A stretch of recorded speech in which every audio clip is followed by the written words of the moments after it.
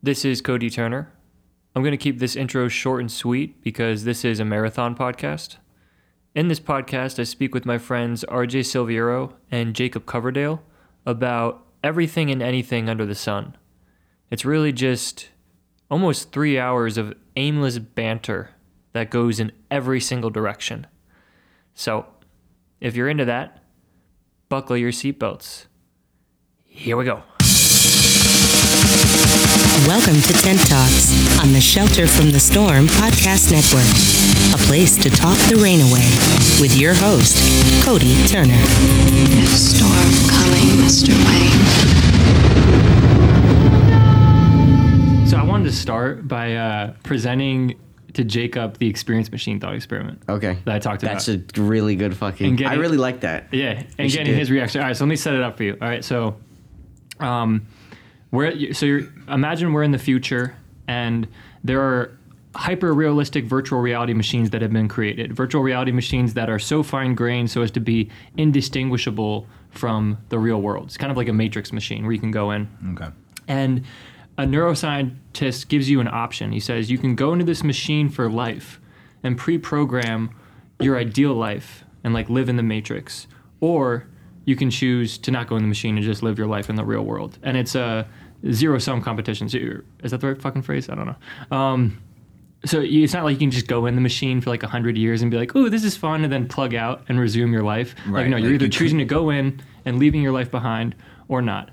And there are a few caveats here. So one, when you go into the machine, if you choose to go into the machine, it's not as if your memory that you're in the Matrix gets wiped out. So it's not like you go in, you're like, this is great. I know it's not real, but it's great. No, like your memory's completely wiped out, but that doesn't mean that you're not psychologically continuous with your past self. So it could be like, yeah, I want to go in, I choose to go in, and then you go in, and then you just like wake up in what you think is your normal life, and there are simulations of your friends and your family, and they seem just as real in the Matrix as they are in the real world. So it's not like your memories are completely wiped away and you're just starting from a blank slate. Like you can be psychologically continuous with your past self. That's an important stipulation because some people think that if you break that psychological continuity with your past self, then you're not the same person anymore from a personal identity standpoint. Okay. So, well, I guess let me, would you go in at this point? Would I go into the... Yeah, there are other stipulations that I can make. Okay, I'm just wondering, so you say my ideal life, so I would pop into the machine and I'd be like where I want to be, or do I have to work towards it? It could be whatever you want. You can change it. Yeah, you can change it. I would probably go, at this point, I'd probably still go in. You going? Yeah, I think so. Because you said it's identical to real life, so I'm still going to have all the same sensations physically and emotionally as I would outside, but instead it's ideal. Yes. I'd probably go in still. But let's hear the rest of the... Well, so just some other like counter objections that people will give in class is one is like, well, just a life of nonstop ecstasy isn't necessarily the best life because that's fair. You can only really enjoy the pleasure if you have that contrast of pain and suffering. You only enjoy leisure time if that's contrasted with you working hard. Right. And my response is you can program whatever minimal amount of suffering into the experience machine so as to optimize pleasure in your life. Then the other potential worry is like, which I hadn't even thought about prior to someone raising this the other day, is, well, what about like my friends and family in the real world? They're just gonna like think I died? Like, where do I go? Right. To which my response is, it just so happens that I have a replicator machine where I can create a duplicate of you and then send that duplicate off into the real world that's just exactly like you. Your friends and family won't know the difference. And then you get to go into the experience machine. So they'll think that you're still around, so they'll be fine. So yeah, those are just kind of some other background stipulations to make the idea of going into the machine more enticing. Okay. So you're in? I don't see why people wouldn't be. You still get, first of all, you don't even know you're in it anymore once you're in it. So basically it's your life now anyway. Yep. And also your family's already in there with you because ideally if you want your family to be there in your ideal life, they'd be there. And the simulation is as real life. So it's going to feel like your family and your friends are there. Mm-hmm. The only difference, literally from what it sounds like, the only difference is that it's ideal as opposed to living in the real world where there's risks and chances where it might not be ideal. So why wouldn't you go in? Especially if you can replicate me and send me to my family and they're going to be fine. Yeah. Who's missing me? No one. The thing about this one, too, is I feel like a lot of people say, no, I won't go in. A lot of people complain about how life sucks and how it's hard and how this, that, and this, and you give them this option to go have this perfect life, and they won't take it. I would take it. I would. So the thought experiment was originally formulated by this philosopher named Robert Nozick, and the intuition that he wants you to have is to not go in. And he originally formulates it as an objection against philosophical hedonism, right? So philosophical hedonism is the idea that, if we're talking about like what's the best life, right? What's the life that gives you the most happiness? Hedonists will say, look, the best life is the one that maximizes pleasure and minimizes pain, right? That's what you should be doing in life. You should be trying to maximize as much pleasure as you can and minimize pain. And that doesn't just have to be like physical pleasure. It can be intellectual pleasure. Mm-hmm. And his point is like, look, if hedonism is true, then you should go into the experience machine, because a life in the experience machine is by stipulation a life that maximizes pleasure, right? So hedonism dictates that, you should go in. So that's premise one. If hedonism is true, you should go in. Premise two is, but you shouldn't go into the experience machine, therefore hedonism is false.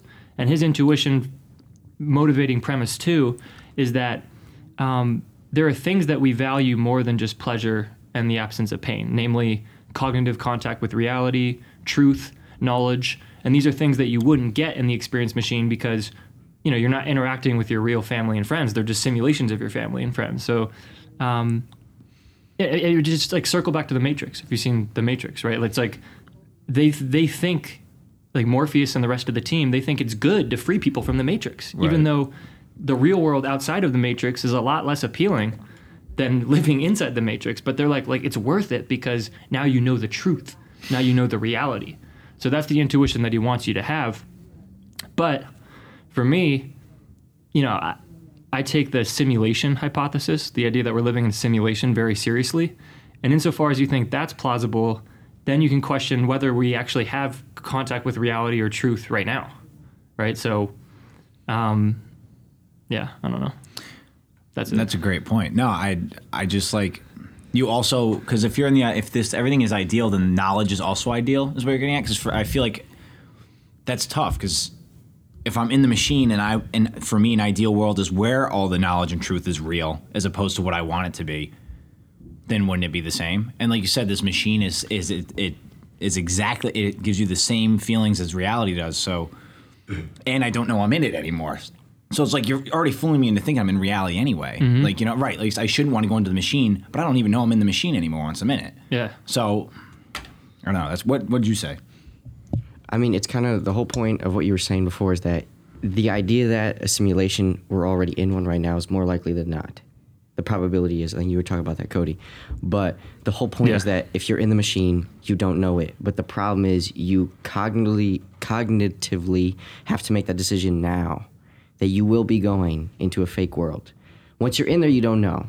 But it's the same concept as a dream. Once you get into a dream, you have prior knowledge of your world inside the dream, and you don't know why you know that, but it's the same reason as to why. How do you know that your memories are real? It's because we were just born into them, or maybe you lived through them, but you don't know that. So once you get into the simulation, this ideal world, I would go into it right away. There's no question about it. Everything that I want, and that doesn't just mean monetary value. My ideal world consists of a family, everything, all of that. If I have that ideal world and I go into it, why wouldn't anybody choose that? Yeah.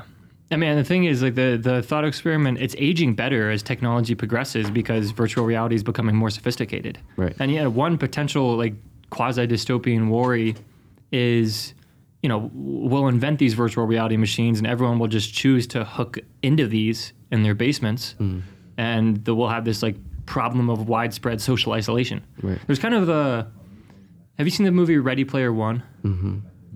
No, but it's a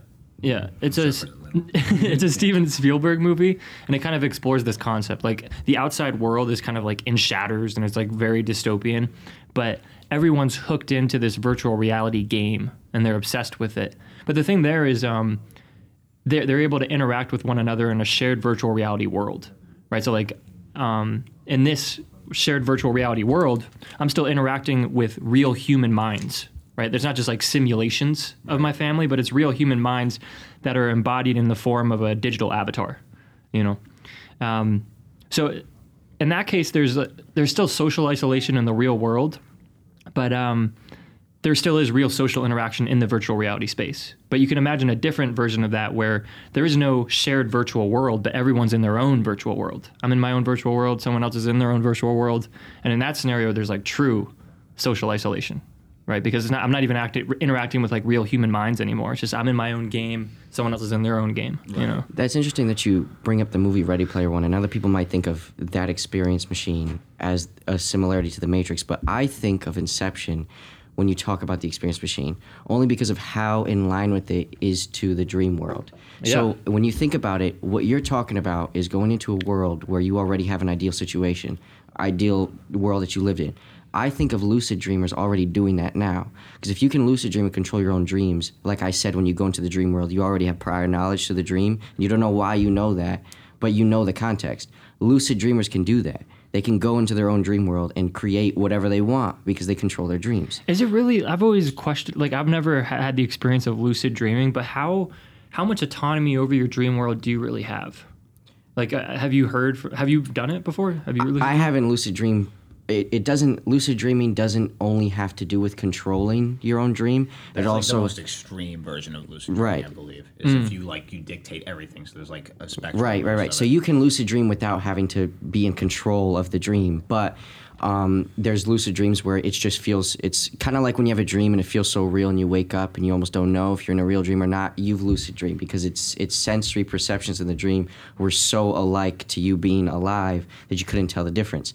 But I'm talking about the extreme, like you said, where people can go into their dreams and almost replicate it to how they perceive their senses in real life and also dictate whether they have a nice car, a nice family, whatever they want. So people can do that, but it takes practice. You have to like log your dreams. You have to practice and all that. Yeah. How do you do it? You know that show, The Explained, I was talking about? There's one of the episodes is on dreams, and they actually 10 minutes of the episode is on lucid dreaming. You're supposed to keep it. You're supposed to keep a journal. Yeah. You wake up, whatever you remember, you write it down, and then there was another thing. It's like when you go to sleep. There's like specific things you do right before you go to sleep too, like that are intentional towards lucid dreaming. Like, were you telling me that the person who would fall asleep with their arm up, or somebody else telling me about this? So there was this one. Oh, it was my friend Moses. No, so they were lucid. He had a friend who was a lucid dreamer, and he would dream log like that. He would write down all his dreams and everything when he woke up. But before he would go to sleep, he would try and fall asleep with his arm like raised above him, just like so. He's he's horizontal and his arm is vertical. So when he would fall asleep, his arm would fall and hit the bed, and he'd make like in his dream, it made like a bang noise or a thunder noise, and he would know, and it would tell him he's dreaming, and that's how he would know he's in his dreams. And then he'd go and lucid dream. Dude, that's awesome. That's like the totem from Inception. Yes, you know, that thing that tells you that you're dreaming. Yep, it's kind of cool. Yeah, yeah. We were talking about before the podcast just how, like, I did some elementary research on dream science or whatever, and like, there's no consensus on why we dream. Like, there's like a bunch of different theories as to why we dream. And there's no agreed upon reason. Right. It's weird. I think the same thing's true with sleep, too. It is. Is it? Yeah. Did we talk about this? We might have talked about this last time in the podcast. I don't know. We might have. It was one of those first conversations we had. Yeah. But I know that you don't have to. Sleep is perceived that we need to sleep in order to recuperate, but we can sit still and recover from an illness. Or we have a broken bone, and we can just sit still and it'll recover the broken bone. Like, we don't have to go to sleep to fix our body. We can just sit still and program our body to fix ourselves. We don't have to go to sleep. But then again, if we don't sleep for like a week, we go clinically insane. So why is that? Yeah. Becomes like a form of torture at some point. It's kind of nuts. That's so weird. What else you want to hit? I know Jacob has a list. I did have a list from last time. I was about to say torture's insane too, though. Just the idea that people can do that kind of stuff to each other. Yeah. Oh, wait. Let me give you, as you're looking at your list, on the torture point. I was having this discussion with someone about the death penalty the other day. I don't know if you guys... there are certain issues where like I'm completely open to having my mind changed. I'm just like, I have no fucking idea. And the death penalty is definitely one of those.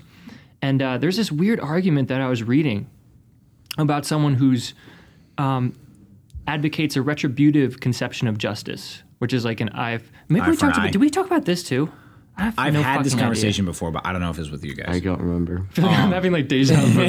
Yeah, eye for an eye justice. Thing on the list. So how does that conception of justice dovetail with some just moral monster like Ted Bundy, who's killed and raped and tortured many different people. Like, just killing him isn't an eye for an eye because he's killed like so many people. So just killing him, raped and tortured people. So that's not an eye for an eye. Killing him isn't enough. So there's this one scholar, I think his name is like Postman or something, who is arguing for torture, the ethical legitimacy of torture on that basis. If you're gonna go for the retributive conception of justice, which I don't agree with personally, but I just thought it was, I don't know, an interesting way to argue for that. That is really interesting. Yeah. So this is like the reason I do like eye for an eye is something that makes sense to me in terms of that kind of those kinds of things. Like if a murderer murders, why not? You know, what's the wrong with killing that person? But part of that comes from the fact that my dad was a huge fan of the Wild West. Like he's a huge Cowboys and all that kind of stuff. And that whole like, there was a time when you were out there, if you wronged somebody, they'd shoot you. Like there was like this, like part of me thinks that my beliefs on those things come from the fact that like my dad raised me talking about the Wild West all the time. So the eye for an eye thing makes sense to me mainly because of like my background. You know what I mean? So I also am a little more open to having my mind changed about it. But that to me, like killing a murderer makes sense, eye for an eye like that, you know? But then there's all kinds of, like you said, complications and extremes and yeah, I don't know. The death penalty personally, like in terms of like our legal system, is tough. Like what? Because then isn't it more expensive to kill somebody under the death penalty than it is to put them in jail for life, or is it the other way around? Because then you start talking about financials and tax dollars, and it's like, well, I'd rather have my money not go to support that person being in jail for his whole life. But if that's going to be cheaper than killing them, then I guess, you know what I mean? Like, yeah, I don't know. There's all that stuff that's involved too at that point. And I know people on death row, you know, like, well, they'll be on death row for like years, like decades. Right. Which is just like, dude, there's just another story related to this that I was reading about the other day. There's this dude on death row. It was like there's a botched bank robbery in the 1990s, and he ended up killing someone. And he has some weird, like, I forget what it was. It's like some spinal condition or whatever. But apparently the condition that he has makes it more likely that the stuff that they inject you with when they put you down on death row will actually cause him more pain or something like that. So he's requesting for a firing squad instead of being put down by the injection, which is, I just thought was really weird. But it is one of those, it got me thinking though. I didn't even know they could do that. You can request firing squads when you're on death row. I don't know if you can. I don't know if they're going to abide by it. But it got me thinking, I'm like, well, that's, you know, in his case, it might be less pain. Because, I mean, if you really want someone to not suffer, just shoot them in the head. Right. But there's something so sensationalistic about the firing squad as compared to, like, someone in a chair and just slowly injecting them, and it seems like they're going to sleep. Right. Yeah. But just, like, from a pain standpoint, from what you're doing, the two situations are completely morally analogous. So it just goes to the fact that we're always drawn more towards sensationalism. You know, like when there's some, you know, just like to take it into the realm of like school shooting, like when there's some like huge sensationalistic event like that, we all go crazy, but we take on board however many thousands of deaths die from car accidents each year, or however many or war lone gun deaths happen. Yeah. So, or even a great example too would be recently, Kobe passing away. Oh my God, dude. Right. Oh my God. He died in a if he was sick or like he had cancer, it would be like a slow, like, okay, it's gonna, you know, he may pass away soon. That was sensational, right? A sensation of just he was gone like that, and he was a huge figure. But you're right, like people die in crashes all the time, but it was different, you know. Dude, the crazy thing about that is literally that morning, before I found out, I had just followed Kobe on Twitter. Really? Because like the night before, LeBron had passed him on the scoring list, so I just like went down like a random Kobe rabbit hole on YouTube. And watching interviews, I'm like, yo, Kobe's the man. I just followed him on Twitter. Literally 2 hours later, I was on a run. My friend's just like, yo, Kobe just died in a crash. I'm like, what? I couldn't believe it at first, dude. I was playing pickup, actually. I was playing ball when I heard. Really? It was crazy. We literally just finished playing pickup, and then the news came. Which didn't, like, that, I don't want to say it feels right, but it was just like that weird coincidence where, like, if there was nothing I would have rather been doing before I heard that news about Kobe Bryant than balling. You know what I mean? Like, that's how I would want to tribute, you know, give a tribute to him would be to play basketball. Yeah. When I heard. One thing that, if there is like a silver lining coming out of that, it kind of like, it seemed to like bring the country together in a weird way. Like usually I'm flipping back and forth between Fox and CNN, and they're just complete parallel universes. You know, like they'll have completely opposite takes on what's going on in the impeachment trial. But when something like that happens, all of the news stations are the same. Mm-hmm. They're all reporting on Kobe, and they're all sad. And I'm like, God, like at least, you know, like such a larger than life figure. He actually was able to like bring us together as a culture to mourn, which is, I don't know, just gives you hope for America in this weird divisive space. Whether you were a basketball fan or not, everybody loved Kobe. Yeah. He's probably one of the most least hated public figures.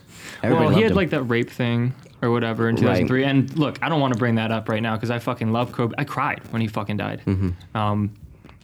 There was one fucking Washington Post reporter who literally, maybe an hour after the news broke, posted a link to Kobe's 2003 rape case. And the Washington Post ended up suspending her just because there was so much outrage over it. It's just like, now is not the time. Like, all right, fine. If we're going to talk about the holistic life of Kobe, maybe there's a place to mention that or whatever. But first of all, he was acquitted. So it's not like he was ever, no one knows what happened. But yeah, there's like, that was a whole thing. Right. And which is a question. Like, when is it the appropriate time to bring up stuff like that when you're mourning someone's death and stuff? It's an interesting question. And even like bringing that up with him, he has 3 daughters and a wife. Like, even if he did, like, he was, first of all, he was acquitted, right? But even if he did do it, he definitely righted his wrong, right? He's an awesome figure outside of basketball. He has a family. He's giving back to the community. Like, does it really matter that much to you that you have to bring this back up after that? You know what I mean? Yeah, I mean, rape's a tough one, So like, I don't know if you can ever, if he actually did rape someone, I don't know if you could ever truly. Yeah, I don't think there's a comeback right on that one. Yeah. I mean, we were just talking about the penalty for. I don't know. I just don't want to. I don't want us to get canceled on this podcast. It's like, he said that even if Kobe did it, then he would right it the wrong. You can't write. Yeah, all right, you can cancel that. No, it's fine. Cut it. Yeah. No, I don't know. I mean, I think Kobe definitely was like a very, very impactful figure. He was such an inspiration to people who, for other sports, for people who he just had like generalized advice for everybody. And his daughter, I was really, even when I heard about the news from Kobe, I was like praying because they weren't saying who else was on the helicopter with him. And I was just praying, please don't let his family be on there too. And it made sense that his daughter was with him because they were going to practice, but it sucked because she was like really, really good at basketball. Like she was going to go big, and she wanted to go to UConn. She was coming to UConn. Mm-hmm. It was her dream to play, and Kobe came to like scout for her and everything. I don't know. It's just really sad when you hear stuff like that. And everybody else on the helicopter and stuff, they were all like, they were teammates, fellow coaches, assistant coaches. So it was like. But the thing I have the biggest problem with is that there's so many different instances probably that morning that probably could have changed just one small thing and it wouldn't have happened because it was foggy that morning. Right. And there's news reports that it wasn't the same because he takes those helicopter rides all the time. It's the same like route he always takes. But there was reports that like the helicopter was a different one. The one that they usually take wasn't in service or wasn't available that day. Oh, really? And the pilot is not like used to that or isn't more familiar with that. There's like a bunch of different cases, a little like details like that aren't really being shined on too much. But there are a lot of little details like that I know that if it was just foggy that morning, they didn't go, or because he wakes up really early and he works out and then he goes to church. And with his daughter, and then he goes back home, and then he goes to practice and stuff. So I just know that because I have this superstitious feeling when I wake up or I'm about to drive somewhere and I have a gut feeling that something bad's gonna happen. I listen to that gut feeling. There's a reason why you have that intuition. So I know that once I have a gut feeling that something bad's gonna happen, I don't do it. I don't go follow through with it. So I think of stuff like that. Like, what if Kobe woke up, went to church, went to work out, and he had a gut feeling that something was going to happen, but he didn't listen to it? Or let's say somebody was telling him like, I don't have a good feeling about today. Maybe you should stay home, skip practice, or take a different route, drive instead. But no, what if he didn't listen to it? And I think about that stuff all the time. And that just pains me to know that if something there's so many little details that could have been changed, that could have prevented. You know what I mean? Actually, totally got me like thinking there. This is kind of like to kind of get off the Kobe topic because that is like a sad one. But in terms of like the intuition thing, like maybe even if he did, what if he didn't though? Like I wonder if like that intuition, that gut feeling is always reliable or not. Do you think do you trust your body enough that if something like that was going to happen, like you would have an intuition? Like, because what if he didn't before getting on that helicopter, or even in general, like even if before you get in a car, what if you do have that gut feeling and then nothing happens? Like, what do you think that comes from? Do you think like survival? So you think it's our instinct? We have to that know naturally. to know the future, to know that like the soon coming future is going to be a dangerous one. I mean, it's one thing, if a lion's in the bush and you're like, wait a minute, like something's around, but like, you know, I hear you out. I don't know, but I feel like. Okay, yeah, sorry. I mean, it's hard to explain with like a graspable concept to tell you, yeah, it's this, and that. It's not a black and white answer, but I know that we've been around too long to learn from, like, that's why we're born inherently, like, for instance, when you bring a kid around, like, let's say your mom and their child, right? And they're bringing the kid around, and you meet the mom, right? And you're friends with the mom, but you've never met the kid. The mom brings the kid with you, right? And the mom is telling the kid, oh, say hi to, and they're talking to you about you, like, oh, say hi. What does the kid do? The kid hides behind the mom's leg, is like holding on to the mom's leg, right? Because it's about stranger danger kind of concept, right? Mm-hmm. But that's the name we put to it. But the real like biological evolutionary concept behind it is that way years back in like tribal fear times, of unfamiliar type. Right. Whenever you were part of a tribe and you were caught like in like a no man's zone or caught crossing borders and you were by yourself, you would get snatched up because they'd use you or they'd kill you, whatever. So we've learned from that to know, stay close to who you're familiar with, don't go to who you're not. But in the same concept about evolutionary fear, when a kid picks up a gun, what does the kid do? Does the kid throw it away? No, they play with it because they think it's a toy. Right. Because our evolutionary timeline hasn't caught up with us being That's born. That's crazy. When it does catch up, that we'll know. But the problem is that we're progressing way too fast. We are progressing as a society That's faster. Technology thing's moving exactly. so fast. Yeah. So I think we have that intuition. It's a little outdated because we're moving too fast, but we have it because we're born with that already. That's why you already are afraid of strangers. Right. So I think we have that intuition because we want to survive and we've learned from it. We adapt to it. So I think, yes, those gut feelings are reliable. And it's hard to apply it to such an advanced society, but we have it because it's not really our minds and our bodies know it's not just about what's going to kill you, is the possibility that there is something that's going to kill you. So whether you go in the car ride and the car is going to be what kills you or a tree falling down what kills you, doesn't matter, something's going to happen. That's why I think the intuition is true, and I think you should listen to it. And whether or not nothing happens, better safe than sorry. Well, remember what Lundquist was saying yesterday about that study about the guy knowing the future. Right. So we have psych research methods. It's just some like boring class, but he was talking about an interesting psychological study that was done by this guy. Daryl Bem was his name. Good. That was sources. I wanted to make sure I remember that. He did a study. I can't remember what he said specifically, but he basically found data that showed that people like had a good idea about being able to tell the future or something like that, and like his p-value was below 0.05, which makes it legit. And people were like, we can't tell the future. How does this happen? Like, how does he get data that supports this when we know humans can't see into the future? You know what I mean? Right. Yeah. But now I almost brought that up in class because I was like, well, what's the difference between seeing the future exactly and having intuitions about the future, about the future being something dangerous or good?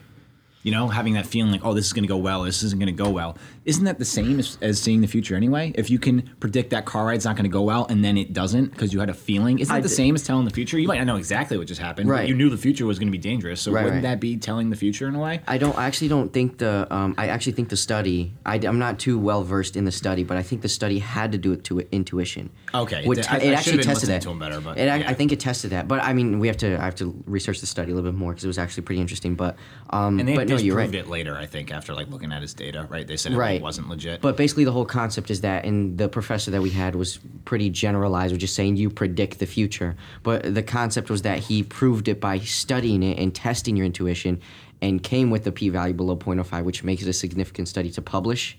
and it got published, but the scientists or the editors that were publishing the study that allowed it to go through past publishing saw that the significance value was there to publish it, that it was like credible, that he did the study right, but the professor is bringing up the point that they didn't look at the whole concept was that you can predict the future. And that's such an easy concept to just say, well, obviously you can't do that, so why would we even publish that? They were only looking at the statistics of it. And that's why the professor was almost getting a little angry at the fact that they would like pass something this and it wasn't certified he was because shitting on because he was like well, we're gonna listen to this one study that says you can predict the future and have like a million other studies that show you can't. But I disagree with the professor because I thought the whole point of science is being open-minded and passing those barriers. So whether or not we can or cannot predict the future like in a legitimate way that we all think we can, like just seen into a crystal ball. Intuition is a form of it. Intuition, being aware that something's going to happen and having a bad gut feeling, you're protecting yourself and preventing for something that's going to happen in the future. All right, let me hop in here because I have some thoughts. Sorry, Cody. It's our podcast, actually. Just let you know. This is my show.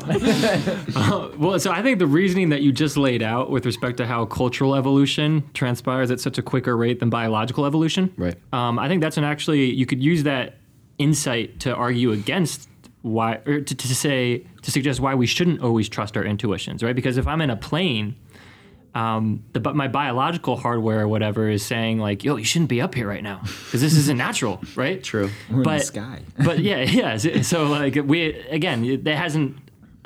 biological evolution hasn't caught up to like accommodate for that new technology or whatever. So my body might be like, you should this is really scary. You should get out of here. But statistically speaking, it's very safe. Right. So you actually in that case you shouldn't listen to your intuition in that case. Exactly.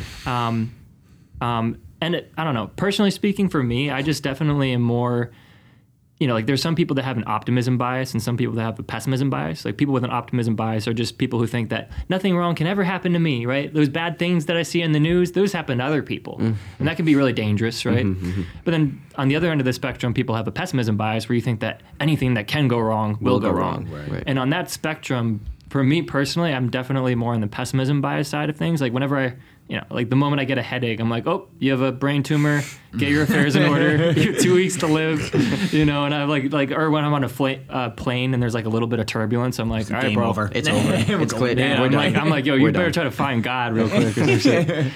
But, so yeah, I just like, I'm aware that that's a feature of my mind, and I just always try to like actively override it. So for me, I'm always much more tentative about trusting those intuitions or like those natural fears that I have. Like, so if I'm about to go on a plane and I have that sense like you shouldn't go on this plane, my initial reaction isn't like, oh yeah, you shouldn't. It's you're just being delusional and irrational, Right. But I don't know. I mean, I definitely think that in some circumstances. Well, see, the thing about intuition, again, why I think that intuition has evolved to track truth, right? All these psychological dispositions that we have evolved to help us pass our genes down to the next generation, right? For survival. Right. So why I think that these intuitions have evolved to track truth? I guess. Well, maybe insofar as truth is conducive to surviving.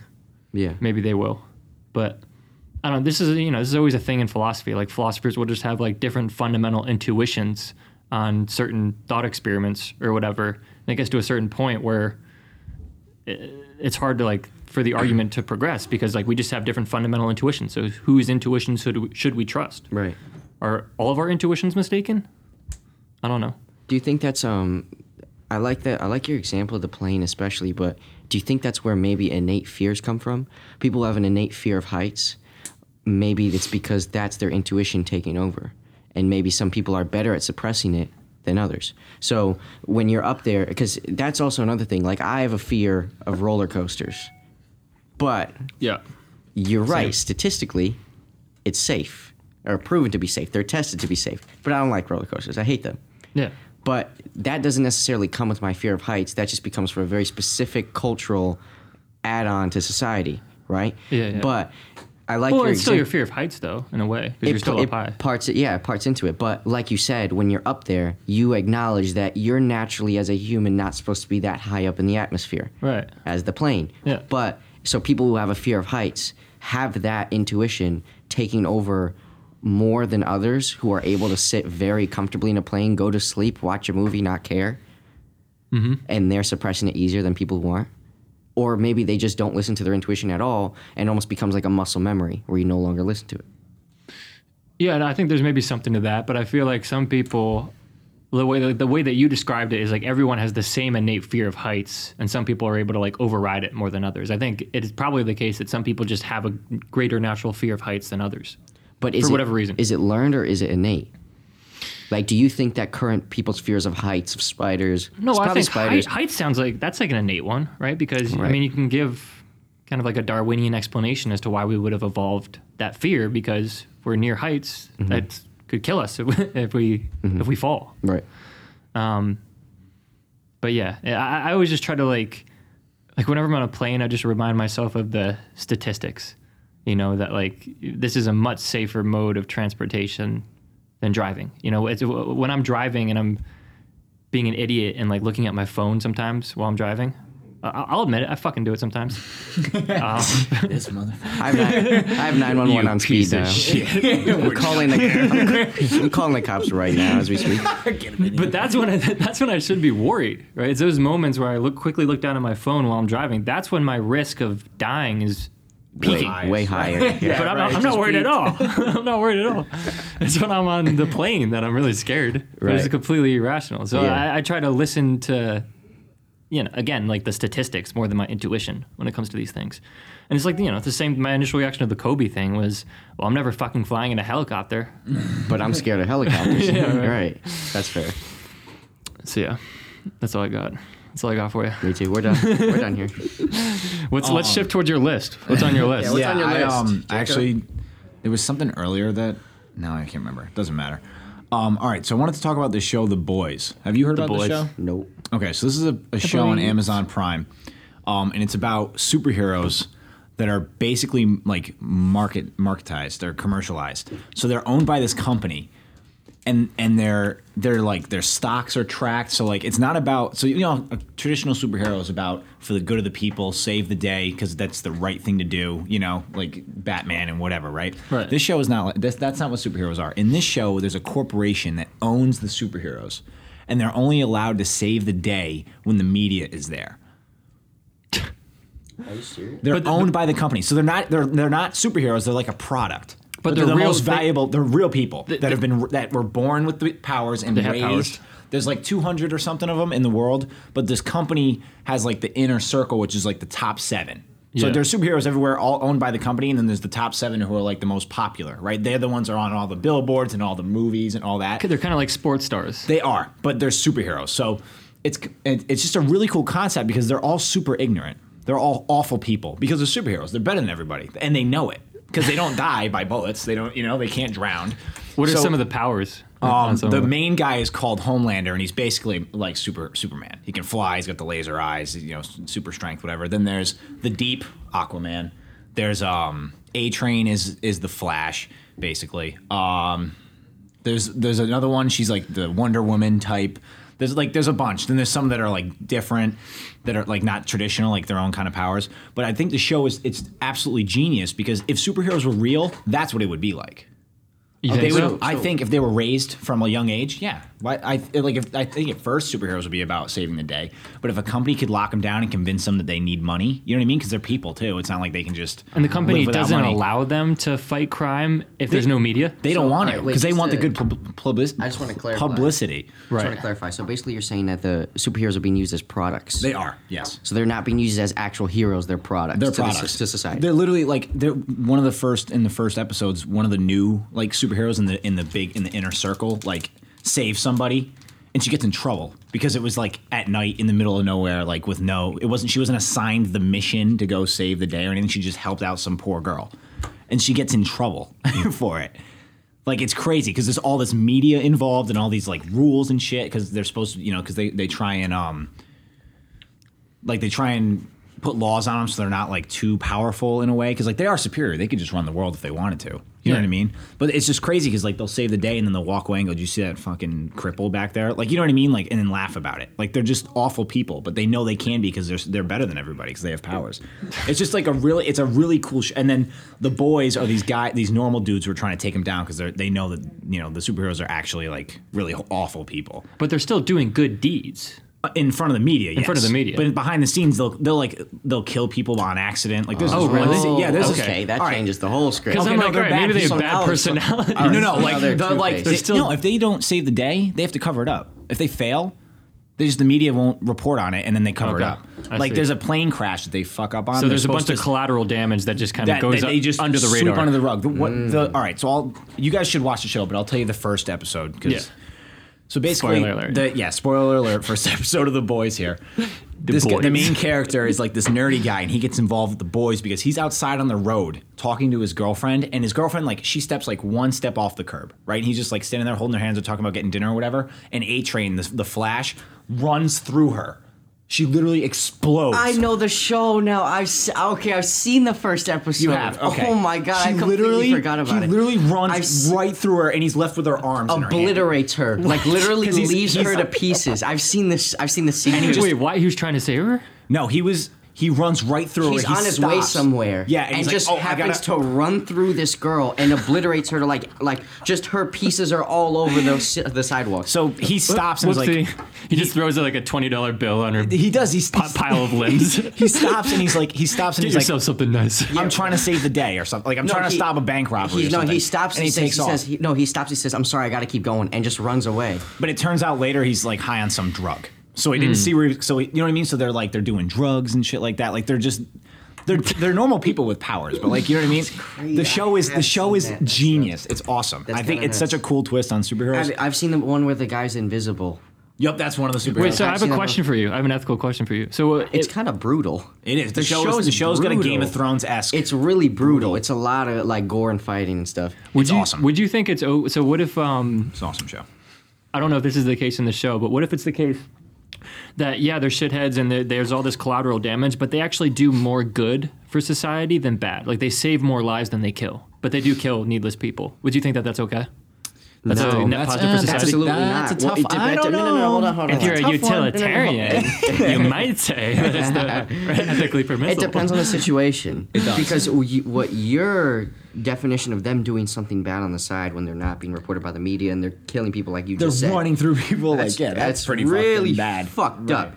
But if you think about it, if you're giving the example where like it's the whole train, like change the track, kill 5 people or 1, that whole thing, then that's a different story. But if they're on the side doing completely opposite of what a hero should do, there should be absolutely no deaths whatsoever, or else you incriminate them. Yeah. It's point blank period. I feel like that's pretty simple. I mean, it's kind of like an argument against utilitarianism, where that says like the ethically right thing to do is always the greatest good for the greatest number. So, a utilitarian would say that like, well, if torturing some innocent girl in a coliseum brings happiness to everyone in the coliseum watching, it's kind of like a really fucked up example. Yeah, wow. I was say, Jacob, where's this coming from? Are you good? You okay? No. No, this is a famous... this comes from some philosopher, like who's arguing against utilitarian. It comes from you, right? Right, Philosopher you are This my deranged mind. But he's just like, imagine a society where everyone just loves like just watching this little girl get tortured. So a utilitarian would say that it's okay to trample over someone's individual rights if doing so brings the greatest good for society at large, which is supposed to be a counterexample to utilitarianism, because the intuition is, well, of course that's not wrong. Yeah, that's wrong. You can't just trample over people's individual rights. Yeah. So there's like a similar thing going on in the superhero thing. It's like, right. They might like run through someone every once in a while, but they're doing good. Well, that's after that happens to that guy's girlfriend that some lawyer shows up and is like, "We're so sorry. Here's like some money." Like, you know what I mean? And it's like, we're just gonna cover this up. You get some money now, and they're saving people, so it's okay. And he like is obviously like, what the fuck? Like, this isn't okay. It was so messed up. And then the show goes from there. The show is awesome. Messed up. I definitely want to watch it. That was a messed up. But no, I get what you're saying, and I don't know. Similar thing with Thanos in the I was always a fan of Thanos. I always thought because that's his whole premise, right? He's like, yeah, let's kill. We want to maximize like the good, the utility for the universe, and doing so involves killing half of the universe. Right. It's like utilitarian point of view. Spoiler. Just letting you know. I haven't watched like the most recent movie. You didn't see Endgame? No. Is it good? Should I watch it? Freaking It's awesome. really good. It's really good. Really? Yeah. I was Great never really wrap into up. it. I was never really into it. So It's, here's what you know what? happens. It's better than Game of Thrones. So you'll be happy to see the end of the end of Endgame is way better than the end of Game of Thrones by far. Okay. I mean, he hasn't seen the end of Game of Thrones, but he would agree. I would agree. Yeah, were you going to? Did you want to make another point on that show? What's No, it that called was again? the boys. The boy. Oh yeah, the boys. No, the Jesus, point. fuck. The point was just that. The point is that that's such a cool take on superheroes because every other thing you see with superheroes is they're the good guys saving it. You know, Marvel superheroes are saving the day, and you know all that crap. That show is like these are superheroes, but they're not really that hero. They're just more super than they are hero. I also would feel like if superheroes were real, that's exactly how they would contribute to society. Right, Because they're also people that want to make money. Like they're Right. getting paid by that company that owns them. people would definitely monetize their entire image. So Yeah. without a doubt, I 100% believe that show would be an accurate depiction of what goes behind the scenes. I mean, that's kind of like what's happening on a micro scale in the social media world. You know, it's like if no one's watching, are you going to pick up a piece of trash? But then the moment there's someone around, it's like, oop, see, look how good of a person I am. You know, Right, like just that kind yeah. of phenomenon.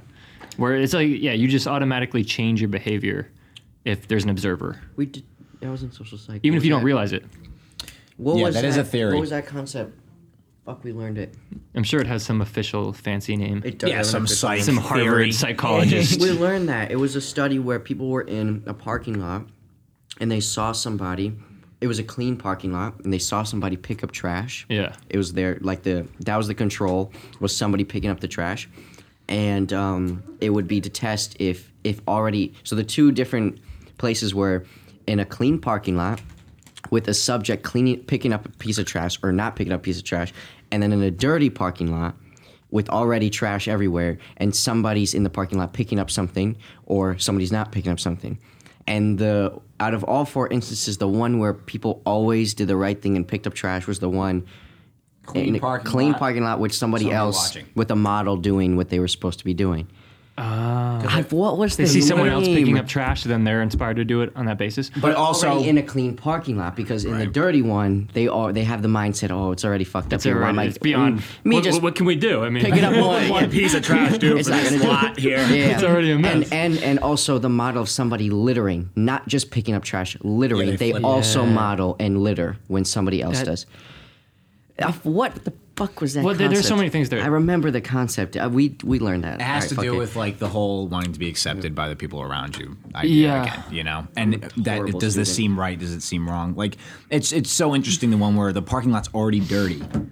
And not everybody picks up the piece of trash, even if they see somebody else pick up a piece of trash, because the parking lot is already dirty. Like to them, it's like, oh, it's just supposed to be this way. Like, no, it's not. And it's weird because if anything, you should be more motivated to pick up the piece of trash in the dirty parking lot because there's more trash. Right. And the clean one, it's like, there's just one piece. Like, what's but that for, gonna But do? for whatever reason, it's like, it's already. I don't really want to. fucked Right. up. I don't want to be the one who Right. changes this area. I don't want to be that person. I guess maintaining it when it's already clean, maintaining it clean, people are more motivated to than Yeah. when it's dirty. It feels too much of a hassle to get it there. Yeah. So people aren't going to put in that work. And I feel like that's a parallel to a lot of stuff. And it's easier to be noticed. Like if I just have if I have a really clean room and there's just one bottle on the floor, Oh, it that's right. just stands out. I'm like, just get it. But if it's all my clothes are just scattered around the floor, I'm just like, I don't even notice the bottle. It just Right. kind of blends in with the background scenery. Right. But another example that I wanted to hit upon that you made me think about is just, like they're inspired to pick up the piece of trash because they see someone else doing it. And that just speaks, I think, to the fact that so much of human behavior is just imitative by nature. There's this one psychological experiment, I forget where it's from, but they put someone in a room and in the first instance, they had smoke come under the door, right? And there's no one else in the room. And this person was just smoke coming under the door. And the person starts freaking the fuck out because they're like, yo, there's fucking smoke coming out of the door. Like, get out of here. Yeah. Then in the second instance, there's someone else in the room and the smoke comes under the door and the other person is just so chill about it. You know, it's just like it's just fine. So the other person, the guy and this person's in the know, Right, right? yeah, they're in the And the test subject looks to the person in the know and says, "Oh, well, they seem fine with it, so everything must be okay." Right. So then they don't do anything because the other person isn't doing anything. And I feel like that phenomenon can explain how some of the worst atrocities in history have been committed at a mass scale, like mass evil, right? Because it's this imitative phenomenon where, well, this seems kind of bad, right? But it's like, well, everyone else thinks it's okay and it's being normalized and it's fine. So we're just kind of like imitating, and then no one else does anything because, well, they're not doing anything, so it must be fine. That person's not doing anything, so it must be fine. Right. And then suddenly it's like, well, how did everyone let this happen? Because everyone was just imitating everyone else, you know? We also learned that in social psych, and the term is escaping me. But when in a term in an example of an emergency, you look to an authoritarian figure for answers. You always resort to them. Do you remember? Do you remember what I'm talking about? I know what you're talking about, but yeah, once again. But basically, the whole concept is there's two different ways that the society, another situation where people around you influence what your actions are. I think it's the social influence theory, actually. Probably. But basically, where in times of emergency, you look to an authority figure for answers. Yeah. You don't find a solution yourself. You find somebody who you perceive to. So if your plane's going down, you look to the flight attendant. Right. Stuff like that, right? Right. Or there was the emergency one that's like that one, and then there's another one where like when you're unsure, you'll look to the people around you, like in a social scene. There was like two parts to that. That's the other one I was talking about. Yeah, sorry, I can't remember what it's called either now. No, And I just see it myself when I'm like crossing, like in New York City. If there's like some like ambitious New Yorker who'll just cross the street, and I see them doing it, I'm like, oh, they're doing it, must be fun. Right. You know, it might not be safe at all. Yeah. That's so funny too. New York is like one of those places where you can see somebody walk down the street half like naked, and if nobody cares. They're all too busy with their They're yeah. It's desensitized crazy to it, that how yeah. in New York it's like that, where some dude in a chicken costume screaming about the world ending can run right by you, and most people will just continue walking. You know what I mean? Yeah, and I mean, like everybody in there, they don't care. Like they see it all the time. It is desensitized. Well, the same thing with the homeless thing in New York. The first time I experienced, because I didn't really grow up in a city or anything. Yeah. But I remember kind of like being in. I forget the circumstance, but I remember being in a city like for the first time and just like seeing people just stepping over like homeless people, and I'm like, there's a human like suffering right there. And I was just like, shut up, kid, keep moving. So it's just like people are just so normalized, so desensitized. And I feel like anything can become like that. Anything can become normalized or desensitized, right? Again, even like mass evil. I think war is one of those things that's like that, and it's kind of absurd that we think it's okay. Yeah. For any conflict to raise to the point where a bunch of politicians can decide that we need to send thousands of people at each other to kill each other. There should be no conflict that arises that ever. Except maybe, like you said, except like World War II where somebody's mass murdering a bunch of innocent people, then okay, maybe all thousands of us should fight each other over it. But even then, it's like you said, what if some people had just not stood there and done what other people were doing, you could have stopped it before it got to that level. And now all of a sudden we need a whole mass of people to go fight each other. Right. Like right now, most of it's all about oil now. It's all about, and it is. I don't want to make this too political. No, but but a lot of it is all about. I don't want to make this. I hate politics. No, the thing we hate politics. Is so you a MAGA boy? This is MAGA country, boy. Dude, it's so frustrating. All politics is just us listening to people say stuff that we don't even really know if they're telling the truth. You don't know. I don't do enough research, and even if I do the research, I could be looking at the wrong source. Do I even really know my own shit about any of that stuff? Nobody knows what the fuck you're talking about. It's weird because I feel like we live in this world where there's more knowledge than ever, and like 200 years ago, it was possible to be like a polymath where you could like really understand the totality of human knowledge. But now knowledge is so specialized and there's just so much of it that it's impossible for any one human being to really know everything. Like we inevitably defer to others in so much of our beliefs that we have. Like most of our knowledge is testimonial knowledge. So there's that fact that we're living in what some philosophers have called an intellectual apocalypse, where knowledge, which is due to the fact that knowledge is so specialized. That fact coupled with the fact that there's more pressure because of like the social media incentives to have an opinion on everything. So it's like we're actually more ignorant than ever, but there are more incentives to feel like you're more knowledgeable than ever and to have an opinion on everything. Because whenever something happens, there's always that incentive to have a take. Get your take in on social media. Like, what's your take on this, right? Like, what's your opinion on this? Right. But it's like, it's just weird because we're living in a world where there's just so much. Like, you shouldn't have to have an opinion on everything because I don't know anything. Like most of the stuff that I know, again, is just based on what I've heard from sources that I deem to be credible. Mm-hmm. So it's just weird. Like you have these like two factors which are like are at odds with one another. Like we're all more ignorant than ever. Like in a sense, people were more knowledgeable. Well, not more knowledgeable, but they were more like self-sufficient, like hundreds of years ago, right? Because like you were taught like how to like hunt for food and like do it, take care of yourself. But now it's like I don't know how to fucking hunt for food. Like I go to boil water. What the fuck? I go to that store on the block and they have the food right there. I stick my card in a little fucking machine and I go back. So it's just like we're like, yeah, I don't know. That's it. It's just those two incentives like running in direct contradiction with one another. I never thought of it like that. But I mean, yeah, the social media thing is insane. Like the whole like you don't need to have an opinion on everything. That's the only thing I'm trying to say. No, that's totally legit, and everybody for the most part, they do. That's a lot of the time. I feel like there's a perfect example is like having a stance on something that you're not too intelligent about or knowledgeable about, I should say, is fine. But when you try to contradict someone who knows more and create an argument out of it, that's when it becomes a problem. Because basically what I'm saying is stay in your lane. I agree. You have a take on something, but you don't need to have a take about every single topic that comes up. So if there's somebody that you're speaking to that is more knowledgeable about the topic, instead of trying to have an argument, learn from them because they know more than you. Don't try to contradict them because you have a take that doesn't align with them. But if they know more, just learn from them. Right. It doesn't always have to be a contradiction in argument. It's almost like the original, like say for the context of this, like Twitter, right? That's probably where the most opinionated stuff ends up going out. I hate Twitter. It's almost Are you like, on Twitter? Are you guys on Twitter? I am. I'm not because I hate Twitter. Really? My account's mainly retweets, though. I don't usually post anything on my own. I don't post that much. I'm just a watcher. Yeah, me too. Well, and in that sense, a lot of the time, the original tweet, I feel like, isn't as toxic as the comment section. That's where you start getting the people who... That's fair. They have it, those were the contradictory opinions come in, and they don't have much knowledge on it, but they're still going to tell you how dumb you are for your opinion. It's like, well, even if I'm dumb... you're just as dumb, right? You don't know as much about this as I do either. So just because you have a different stance doesn't give you the right to yell at me about it. The thing with Twitter is that like, why does it have to be at each other? Why can't you just?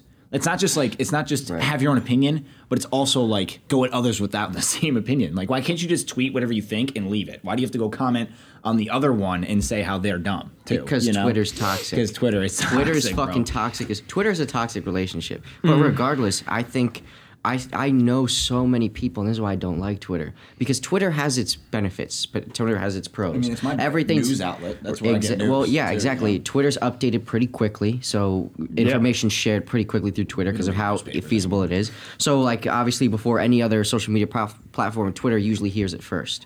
And that's what I like about Twitter. Twitter is good for that. Twitter's good for... That's where I went for the Kobe news. I'm just like, is this real? I immediately went to Twitter. Right, exactly. For any breaking news, for forecasts, for anything. Like, Twitter's good for a lot of good things, but Twitter's not good for that reason alone because of how many people butt heads just for the purpose to butt heads for no actual reason to it. And also, I know a lot of people who opinionate themselves off of Twitter. I call them Twitter personalities because people literally just get their personality off of Twitter. They see whatever they are tweeted and they get retweets and they go to comment sections, they see people's likes, whatever. But you just see that if you follow, and the people that have these personalities off Twitter, you look at their profile, and you have a discussion about the same topics. They get all of their facts, their resources from Twitter. I'm not saying Twitter is a completely unreliable source, but to look at that one outlet of Twitter and to opinionate yourself off of what other people are saying solely and then take it as your own, I don't know. I don't like Twitter for that reason because I feel like Twitter's not as credible as people make it. Yeah, it incentivizes like emotional outrage too because I think there's a study done where it showed that tweets that have like explicitly emotional language in them are more likely to get retweeted, right? So if you have like this is preposterous, this is morally insane, or whatever, so there's an incentive. It's just if it bleeds, it leads. It says that if it bleeds, it leads. It's that same basic principle where people are just drawn towards sensationalistic content. Another thing that I was thinking about recently with respect to social media and just the internet is how in one sense it's like liberalized, and this isn't like a fucking novel point, but in one sense it's liberalized information but in another sense it's made the fake news, it's like perpetuated the fake news problem. And what I mean by that is it's allowed us to get past the gatekeepers, right? Like I feel like back in the day, there's just like a couple of news outlets, right, that everyone kind of got their news from, and those are the trusted authorities, right? Those are the experts. And if you wanted to have a voice in the public conversation, you needed to go through the gatekeepers. You needed to rise up the ranks in the news organization. Those are the gatekeepers of information. And what social media and the internet have allowed, they've allowed YouTube personalities to rise up. They've allowed independent people who can surpass the gatekeepers and contradict the mainstream news narrative, which has been extremely good. And I feel like that's partly why mainstream media is kind of crumbling right now, because you have this rise of alternative media and podcasts and stuff like that. And it's allowing people to kind of like see through the looking glass and realize like a lot of this is just bullshit. Fact. You know? But so that's the good part of it. In that sense, it liberalizes information by allowing us to bypass the gatekeepers. But the bad part of it is now it allows people who don't have any real expertise on a subject or credibility to feign expertise, right? Because that they can amass a following. Like they could just be some random person in their basement who has a professional studio, so it looks like they're legit, and people start listening to them, but in reality they're just insane, right? So it's harder to identify. I guess it allows us to bypass the so-called experts, and in that sense it's good, because the so-called experts sometimes are just bullshitting and they don't really know what's up. But at the same time, it makes it harder to identify who's actually an expert. Because, there might be some famous YouTuber and like, does this guy really know what he's talking about?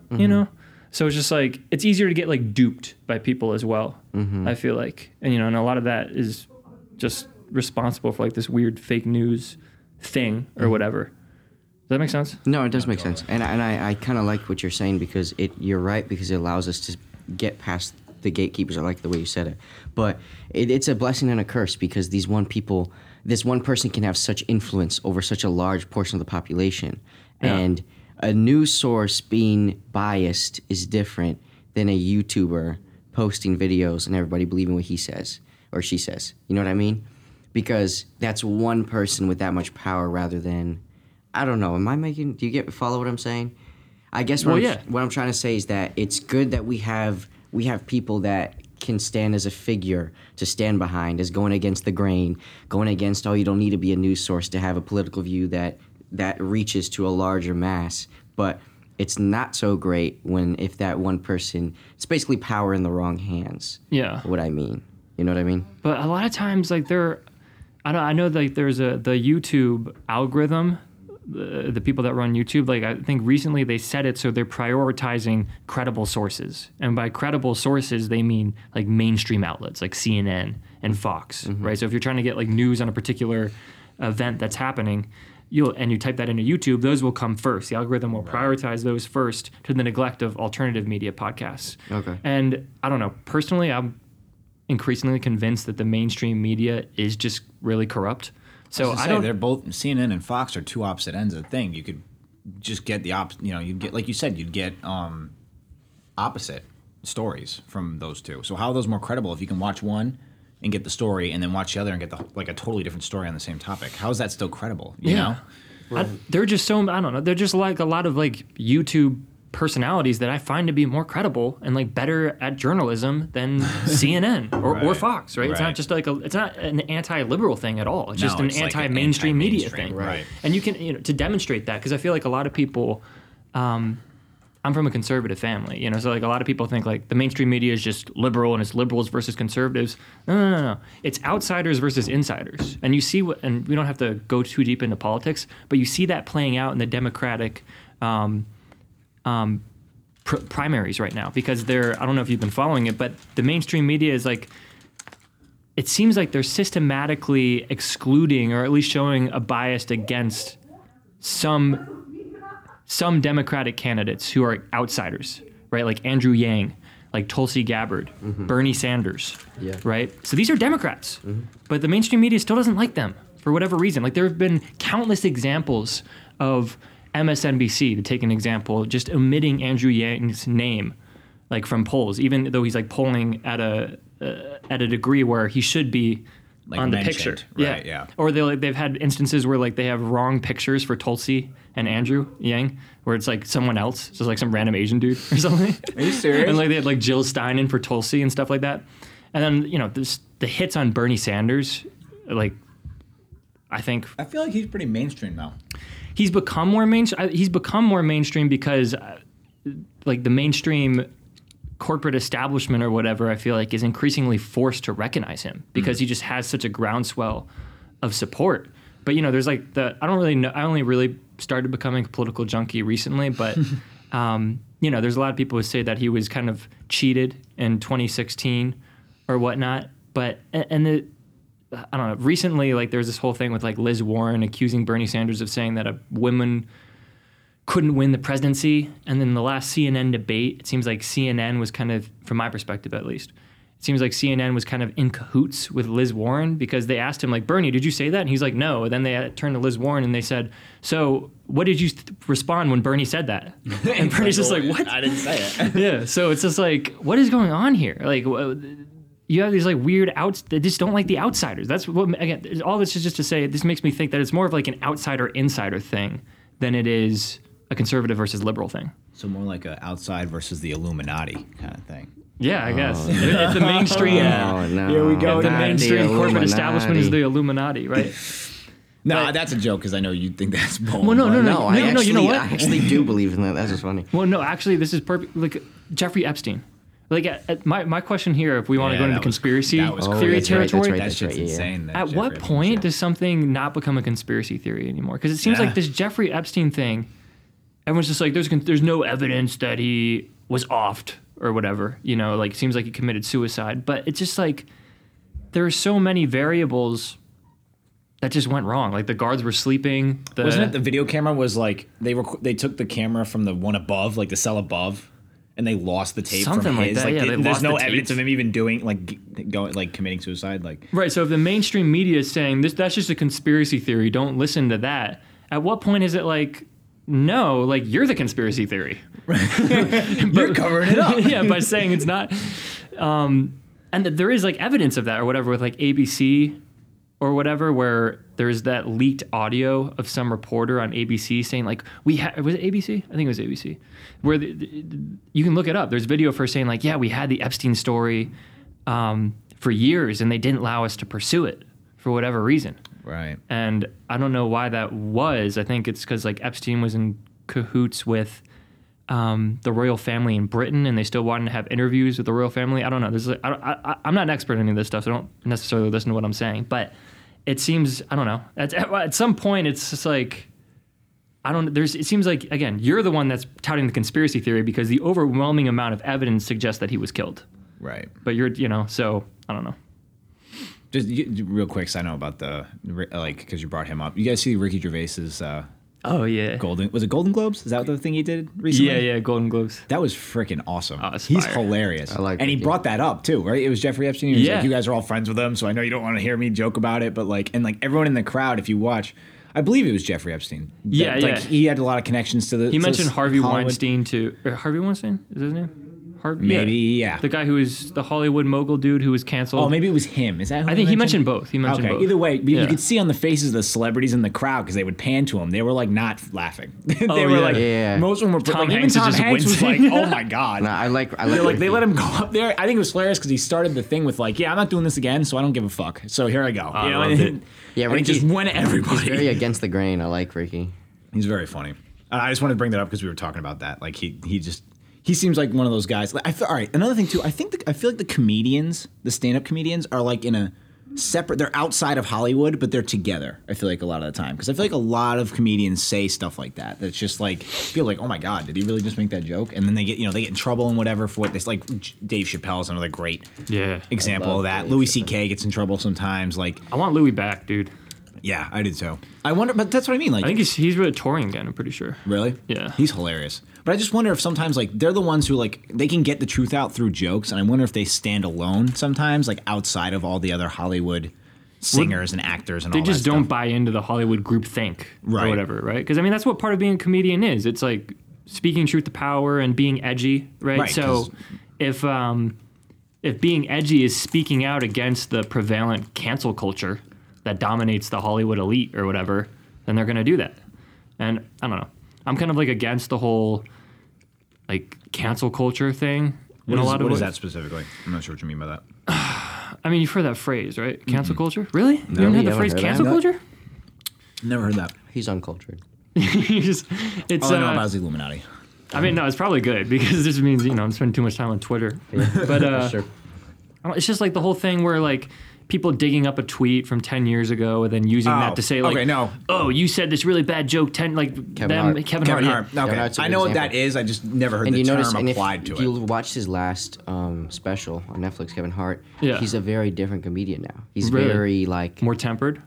more tempered, more to the kids. But if you watch Dave Chappelle doesn't care what you're saying. And there's so many people who try to cancel him because of that. Oh, he's too problematic. Oh, he's talking about this. Oh, he mentioned this. Dave Chappelle doesn't give a fuck. Nope. But there's so many comedians that are like that, and that's why I agree that they go against the grain. But Kevin Hart was affected by it and changed like... It's just stupid, You know what I mean? dude. First of all, don't ever fucking bow down to the mob. And second of all, it's just, I feel like so much of it isn't, and look, I don't know how widespread the cancel, I don't think it's like one of the most serious like societal problems. So I'm not saying it's like a huge issue. It's like, But I think it exists, And I think that a lot of it's just done in bad faith where you're just, you're taking the worst possible interpretation of what someone could have meant and you're saying that's what you meant. And it's like, no, I was just joking, And even if they did mean that in some bad way, it's like people change. Like you're going to hold someone to like the worst possible thing that they said in some given instance. Like I have all kinds of politically incorrect thoughts that run through my head on a daily basis. So you're just going to say like, oh, that thought is you. So therefore you're canceled. 1984 by George Orwell. Yeah. Big Brother and all that. Mm-hmm. It's the thought crime. That's what that is. It's a thought crime. It's called a thought crime. It's a thought crime. And the thought police, if they find that you're thinking stuff like that, you're done. Yep. You're out. That's the worst interpretation of that That's a great thought. analogy. The thing that didn't even leave your mind sentences you to death. Only Big Brother in this case isn't a totalitarian government, but it's the Twitter mob. It's the Twitterati. It's a good parallel.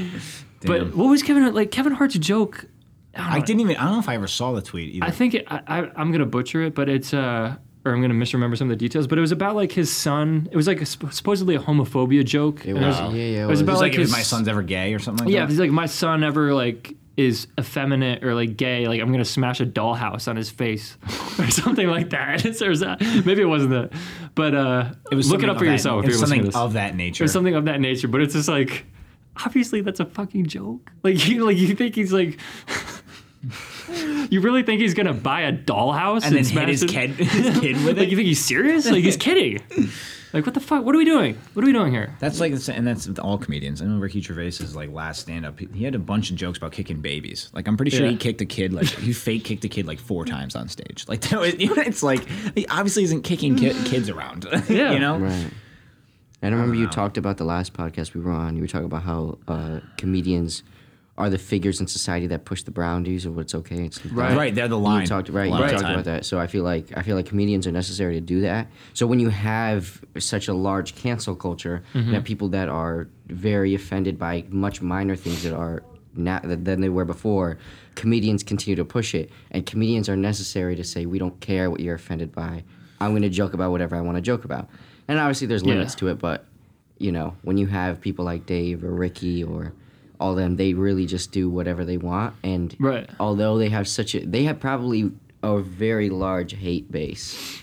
Oh, I'm sure. Yeah, there's plenty of people there's a lot of people that hate that. him. Exactly. I can't stand that guy. But they're necessary. But yeah, if that's their role to find where the line is, well, sometimes they're going to step over the line. Of course. Right. So when they do, you can't cancel them because that's their job. Right. Like I think there was a Pete Davidson from SNL. If you know him. Yeah. There's an instance where he made like some joke about this Republican Dan Crenshaw or whatever who lost his eye serving in combat, and it was like an off-color joke, and everyone just kind of collectively agreed. Like I forget what the joke was, but they agreed that like that was kind of over the line, But the next week it was great because they had Dan Crenshaw come in and Pete apologized. He's like, "Hey, sorry, I was just trying to be funny. Like I'm sorry, And Dan Crenshaw forgave him, and it was like a good moment where a comedian went over the line.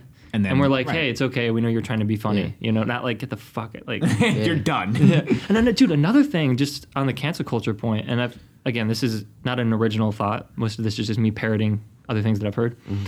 But, these people, or a lot of the people that'll just like say, like, if for some off-color joke, you're canceled for life and there's no coming back. Sometimes these will be the same people who will say, like, look, if you've murdered someone and you've served your time and your debt to society, then there's a way back into society. I was just about to bring back up the point about the rape thing we were talking about earlier, like with the Kobe thing. Right. So it's words, but not actions that are redeemable. Yeah, right. Is Yeah, that, like is they'll that say, what like, it yeah, is? actions are redeemable. Like a lot of people say that, like, and there are tons of cancels. Because people change. Yeah, people right? change, or people better they've served their themselves. debt to society. Like they did their prison sentence, and now we've agreed you can come back in and do to your role. And there are plenty of.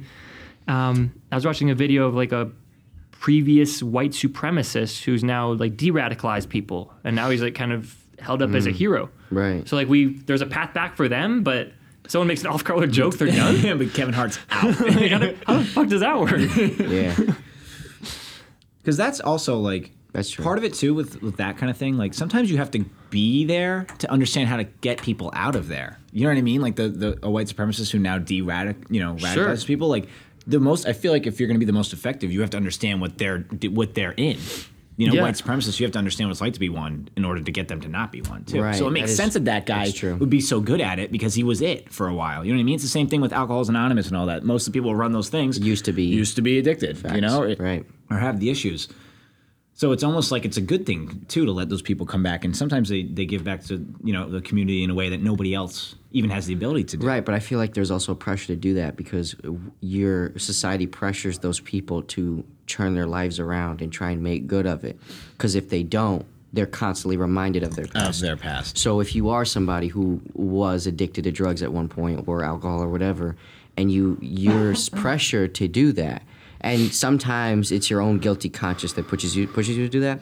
But at the same time, like, I don't know if you ever had those like assemblies in high school and stuff. People used to come back and like, oh, I was a drunk driver, killed a family. Classic high school and they're just assembly. talking Yep. right there like, yeah, I killed a family. Yeah. Don't drink. It's like, oh, okay. Great. Nice. But, I mean, like, you see the point behind it. Yeah. Any but- questions? Right. And there's some really messed up people that came and did shit at my school. But I don't know. I feel like there's a sort of a pressure, which that's also a good form of peer pressure, is to turn your bad into good. But at the same time, for people who don't use their past bad experiences and return it into a good experiences later in life, people who are dealing with the same thing, instead of doing that and they just sit back and just try to live their life, they're just reminded that they're a shitty ass person. And they don't do anything good for society, and they did something bad in their past, and you're defined by your past. So because we define everyone by their past, everybody tries to change their future. For those people. You know what I mean? All right, so if you're doing anything else, I'm going to dovetail off. Okay. Here in a second. Wait, one more comment. You were talking about Pete Davidson. It reminded me how he crossed the line, right? Yeah. There's this one segment where this was early on in his comedy career. He was doing, forget what those little pubs that really famous for like New York comedians when they come out. But they all do shows. Comedy like, Cellar? I think Something like That's that. one of them. Something like that. I can't that is remember. definitely one of them. One of them. But he was like really young. He was like 18 years old. And if you're listening to this, you can go look this up. But he did his dad died in 9/11. Yeah. And he just made a complete like transparent fucked up joke about 9/11. And I don't know if the joke was about his dad or just about 9/11, but he justified the joke by saying, but my dad died in 9/11, so it's cool. And everybody's just saying, I'm watching this, and it's like, what the fuck is he talking about? Right. How could you just say that? How could you, when your Right. dad died? But it's cool because I guess he's making a joke about his own dad. Right. I mean, I guess, Right. but I mean, that's another example. But comedians also have to be desensitized to their own bullshit. Yeah, they right, that's fair. they have to say about their own shit. And a lot of the stories and anecdotes that comedians give are exaggerated stories of their own experiences. So when they say stuff like that, and if it is offensive, it might be partially true. So they also have to be desensitized to their own crossing the line comedy. You know what I mean? Right. That But kind anyways, it circles back to the Kobe thing in a weird way too, where the question there was, when is it appropriate to bring up Right. Kobe's wrongdoings or whatever after he's passed? Mm-hmm. The question here is, when is it appropriate to joke about a tragedy after it's happened? Or something like 9/11. Right. Exactly. There was a lot of 9/11 jokes like right after 9/11 too, wasn't there? Like not too long after. Not SNL too long. did something, Yeah. and they got in trouble a little Yeah. bit because they were a little early on that stuff. Yeah. I could be wrong, but No, I think you know you're what I'm right. talking I do about? know what Like you're talking about, it was yes. like Yeah. And SNL definitely did something. I think like Rudy, the mayor, whatever, it came on. There's another comedian too who I'm blanking, who was one of the first to like make a joke about it. And he just like kept doubling down. Oh, fuck. I want to look it up now. I forget what his name is.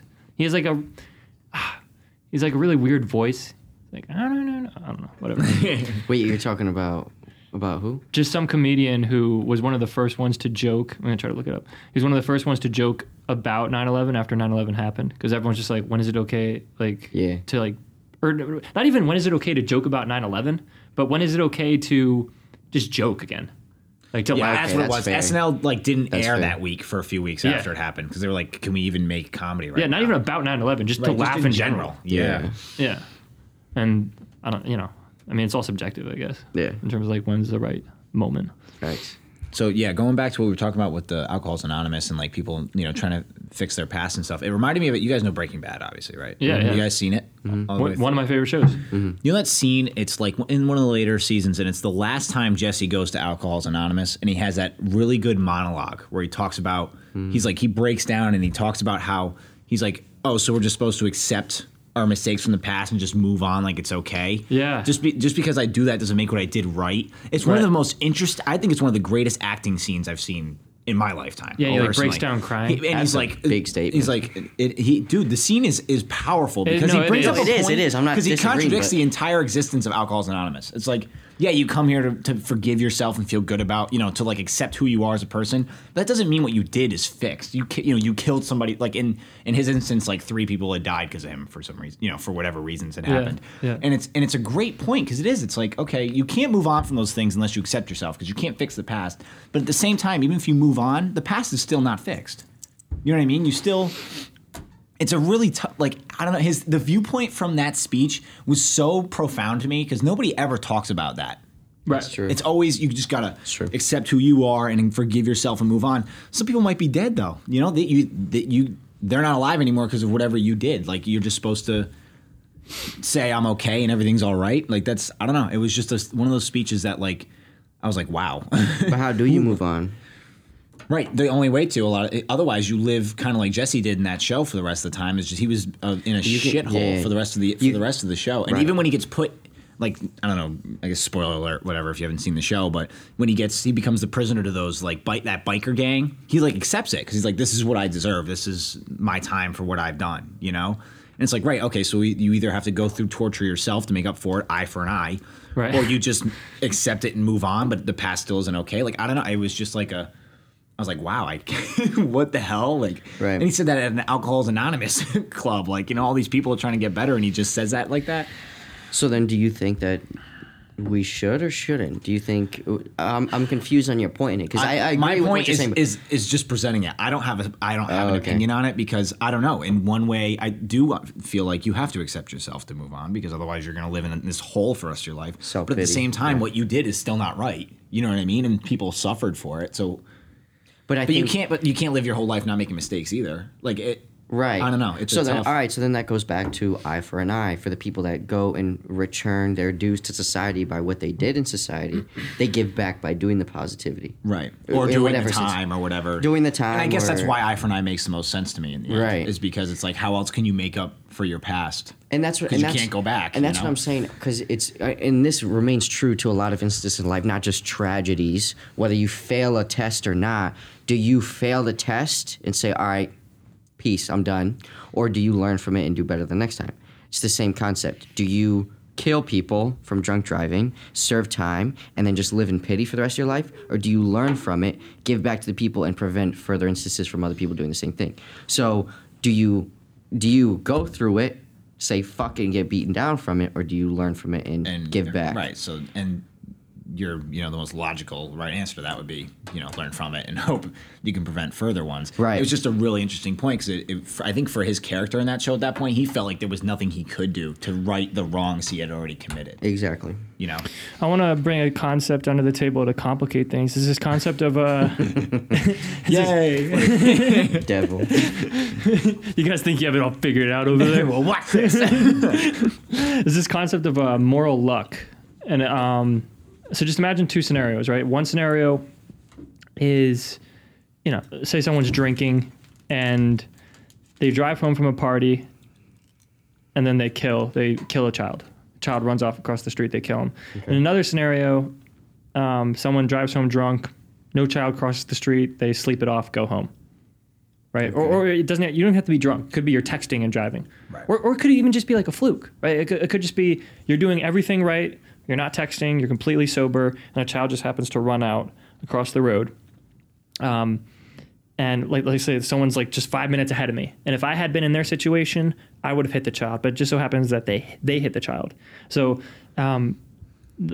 I'm not sure where this concept originates. I'm getting it from an essay from the philosopher Thomas Nagel, but he says like there's so much moral luck involved in these tragedies, right? Like so in that one case, that person's life is like over almost. Like they could be in jail, even if it wasn't intentional, even if they're sober, like they could be in jail for years, right? But in another case, you just got lucky that wasn't you, right? Like or going back to me looking at the phone while I'm texting, right? It's like I do that all the time. Other people do that too, and they end up killing people. And in some sense, I've just gotten lucky. It's completely lucky that I'm not them, right? Because I could be them. So it's just once you realize that a lot of these bad deeds are just due to luck, in a sense. I don't know. It potentially changes how you view how we should go about punishing people. I guess maybe because it's like I could be them. The only difference between that person who is texting and killing a child and me, it's just is the child being there. Yeah, just luck, just circumstance. So it's just I don't know where you to take that, but it's just a weird phenomenon that I feel like people don't realize a lot. Like just so much of this is just about luck. I disagree. I'm not playing devil's advocate. I disagree that it's moral luck. Well, partially. I see your point, but here's what I think of it. I believe in fate, and it's hard to say that, when we kill somebody or when it's somebody who did nothing wrong and they just happen to have a child run across and they kill a child. Yeah. What was the reason for that? And I understand the opposite side to fate because obviously when it's hard to conceptualize everything happens for a reason, but I believe in it because I don't necessarily I don't believe that it's only moral luck, but I think that the same way you said that you text when you drive or you have instances when you've looked at your phone, people who do the exact same thing kill somebody. You're aware of that. Your knowledge of social media, your conscious makes you aware that action that you do is the result of other instances where the same thing's going on, like ends up in a tragedy. So what I'm saying is you're given the chance to change it before it becomes a tragedy because you are aware that it happens, but just because it didn't happen to you this one time doesn't necessarily mean that you're lucky morally. It should be your own moral views to state you shouldn't do it because you know what can happen from it. It's the possibility of what happens. Is that what you're saying? Or am I not taking that the right way? Well, I just think you're wrong. Oh, okay. I mean, I can change the example. There's someone who's just as aware of it as I am. Mm-hmm. There's someone who knows they shouldn't be texting in the same way, has all the same knowledge of social media in the way that you're saying, right? And they still killed the child. Right. So what's the difference between me and that person? I see what you're saying. I'm not saying that they're any less morally compassed than you are, but I'm just stating that I don't think that they were unlucky or that they're unlucky to kill somebody by texting and driving or drunk driving. I feel like it occurred because it was supposed to occur in those sequence of events. But it was supposed to. What does that mean? It was supposed to. It ended up happening that way, but you could have changed it by not doing it. So the same way we were talking about Kobe before, there were multiple instances that morning that I guarantee you that could have run differently, very small details that could have prevented that tragedy. Right. But it happened in that sequence of events, which ended up in a tragedy. So the same way that you go into the car drunk, go into the car with your phone on, texting while you're at a stoplight or going through a green light, whatever, it happens in those events to occur in the tragedy. It wasn't because you were lucky that one day you were texting and then happened to kill somebody. It ended up in those sequence of events that you could have changed by not doing it. Yeah, but that sequence of events involves luck. That's what I'm saying. The intuition is like me, who texting, looked down, didn't kill a child, goes home, and the person who does kill a child, the intuition is, in a sense, we're equally morally blameworthy. Okay. We both did the exact same things. Right? I looked at the phone, this person looked at the phone. Yeah. So in a sense, we're equally morally blameworthy, but that person goes to prison for years, and nothing happens to me. Mm-hmm. So is that fair to that person? Is it fair? Maybe should I be punished? Like, even though I didn't do anything? I mean, I understand, you have to take into account consequences. Like they killed a child. That's how it happened. Right. But it seems like, and yeah, the sequence of events was different, but we're both equally morally culpable. Mm-hmm. The only difference is just happenstance. So then let's discuss the actual action of what you're doing before the tragedy, which is the morally wrong thing to do, which is texting while driving. Right. You're right. You both are equally in the wrong by the act of what you're doing, but just one person happens to kill somebody. Right. But what happens after they kill somebody in a car? They most likely will not get in a car for many years because they're traumatized, let alone when they get in the car. And they might be in prison. Well, right. But when they get out of prison, or it could be something more minor, but let's say they do get out of prison, they probably won't be in a car for a long time, they're traumatized, or if they get in a car, once they do, their phone's not even with them. Why? Because they learn from their experiences. But it takes them a very traumatic event to learn from their experiences. So will it take you to kill somebody while texting and driving for you not to do it? Or do you learn not to do it because of what it can end up, and what you see it ends up happening? Either, maybe. I mean, if I'm wise, hopefully I'll learn from seeing other people killing people and being like, hey, maybe you shouldn't do that, Cody. Right. But if I don't, then I guess I'll learn by killing someone. But none of this. Okay, so let's say it's the day that Cody kills a kid. Now, I guess. I'm like, oh, that was bad. Now I get it. Oops. Trust me, it won't happen again, guys. So let's say then you do learn from it before as something bad happens, and the next time you get in a car, you don't text and drive. Yeah. Who's to say that if you did and you didn't learn from it, the next time you did, you would have killed somebody? Is that being morally lucky, or is that learning from other people and it was fate that those sequence events occurred that you didn't? I don't think we're disagreeing. That's just like in terms of that's a chance, like it could have just happened one time before. Like he could have hit a child the last time he decided he was going to text and drive. Like that's the luck. I'm not making I'm just saying that this is a thing. Like I'm not like I'm not making any like bold assertions per se. I'm just saying like moral luck's a thing and it's weird, and I don't know. Maybe it could influence how you view punishment or moral blame, or I don't know. People can take it in different ways. Let's talk about then destiny versus randomness, right? Moral luck is more of a random thing, and a lot of people believe. Yeah. If you're religious, a lot of time you believe, fate and destiny and God and all that, and then otherwise most people think it's just random. By the way, RJ, this is what you missed the first week. We talked about God, or the non-existence of God, and you missed a good one. And the problem of evil, whether moral evil is compatible with God, or whether God has a plan, which is more in the fate side of things. Well, yeah, I would say let's do it now, because you missed the discussion then. Yeah, this is your makeup. Sure. My makeup. Well, no, I got an A. Cody. I had a failure. I had a basketball coach that I was really close with, and one time we were getting food, and he explained to me how he doesn't believe in God, right? He was telling me how he sees the world as everybody's just a bunch of ping pong balls. Just atoms in the void. It is, in this empty space, and all that happens is they hit each other. And you hitting his ping pong ball and my ping pong ball had collided when we came together to work on basketball, and it sent me in a different direction that would cause me to do whatever. And then I'll hit other ping pong balls, and life is just a bunch of random, by chance, knocking of other ping pong balls into ping pong balls, and that's how your life goes. There is no set thing. Right. But then there's the other side of it, which is, you were born with a career, with a path and a destiny, and you're supposed to be exactly what you are at all times. What do you guys think? Are you in the middle of that, or are you one extreme or the other? What do you guys think? Do you believe in God? Do you believe in God? I do. I believe in a higher power. I don't know if I'm not. Yet. Because if you have the fate perspective, you have to. Doesn't that assume some deity or divine will or something? Yeah, I believe it would, because otherwise, who else is deciding what your destiny is? Yeah. I mean, there's determinism, but that's different than like fate.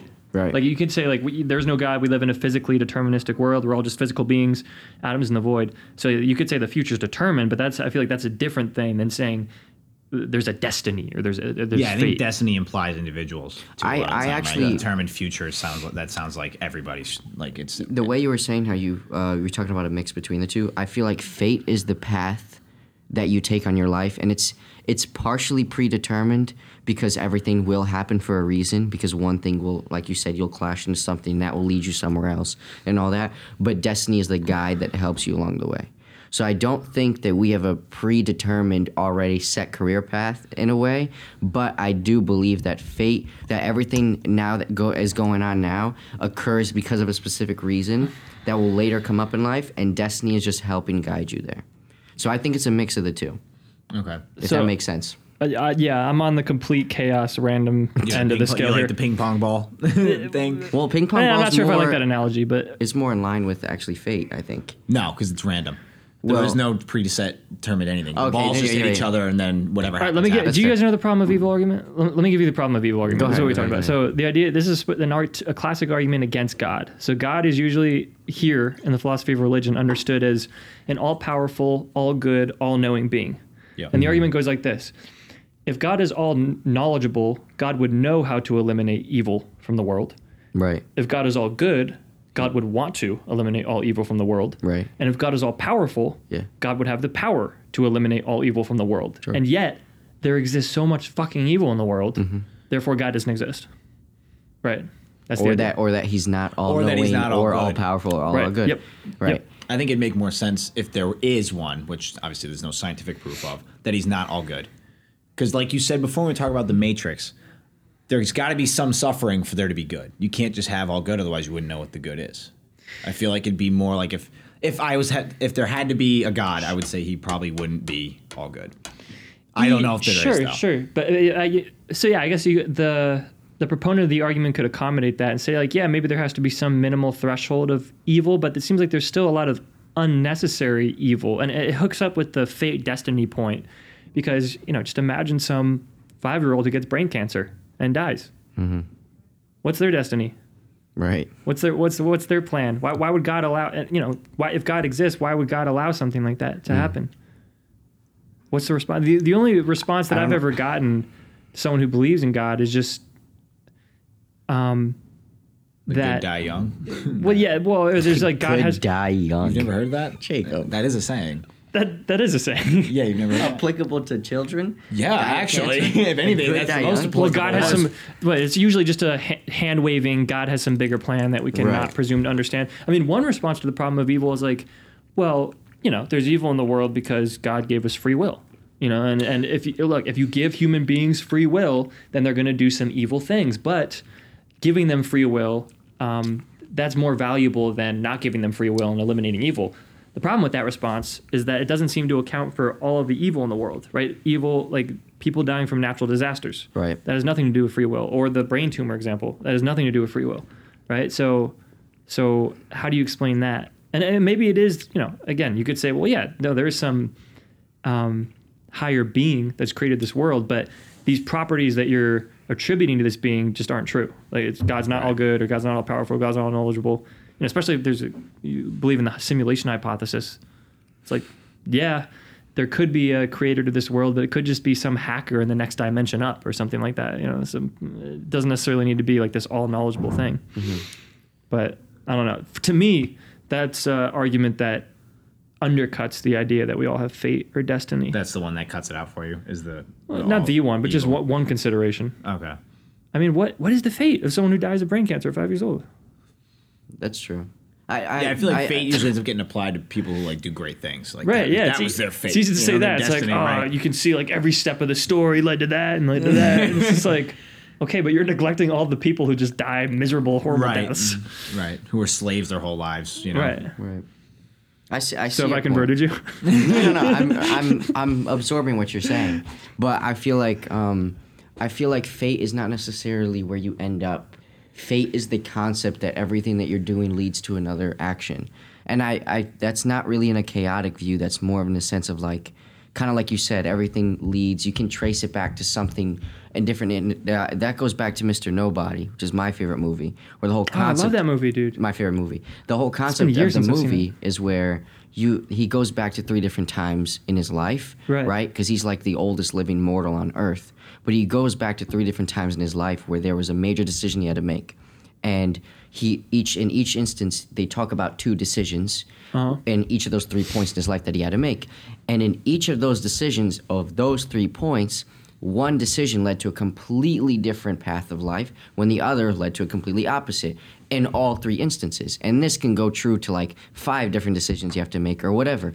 But whether it be minor or major, me choosing to sit in this room or this chair in the classroom or me eating this food instead of that food that day can dictate how the rest of your life goes. And that's drastic, but it's true. Yeah. Because it's the whole butterfly effect thing. Yeah, exactly. It's just one small thing can change it. And I view fate that way.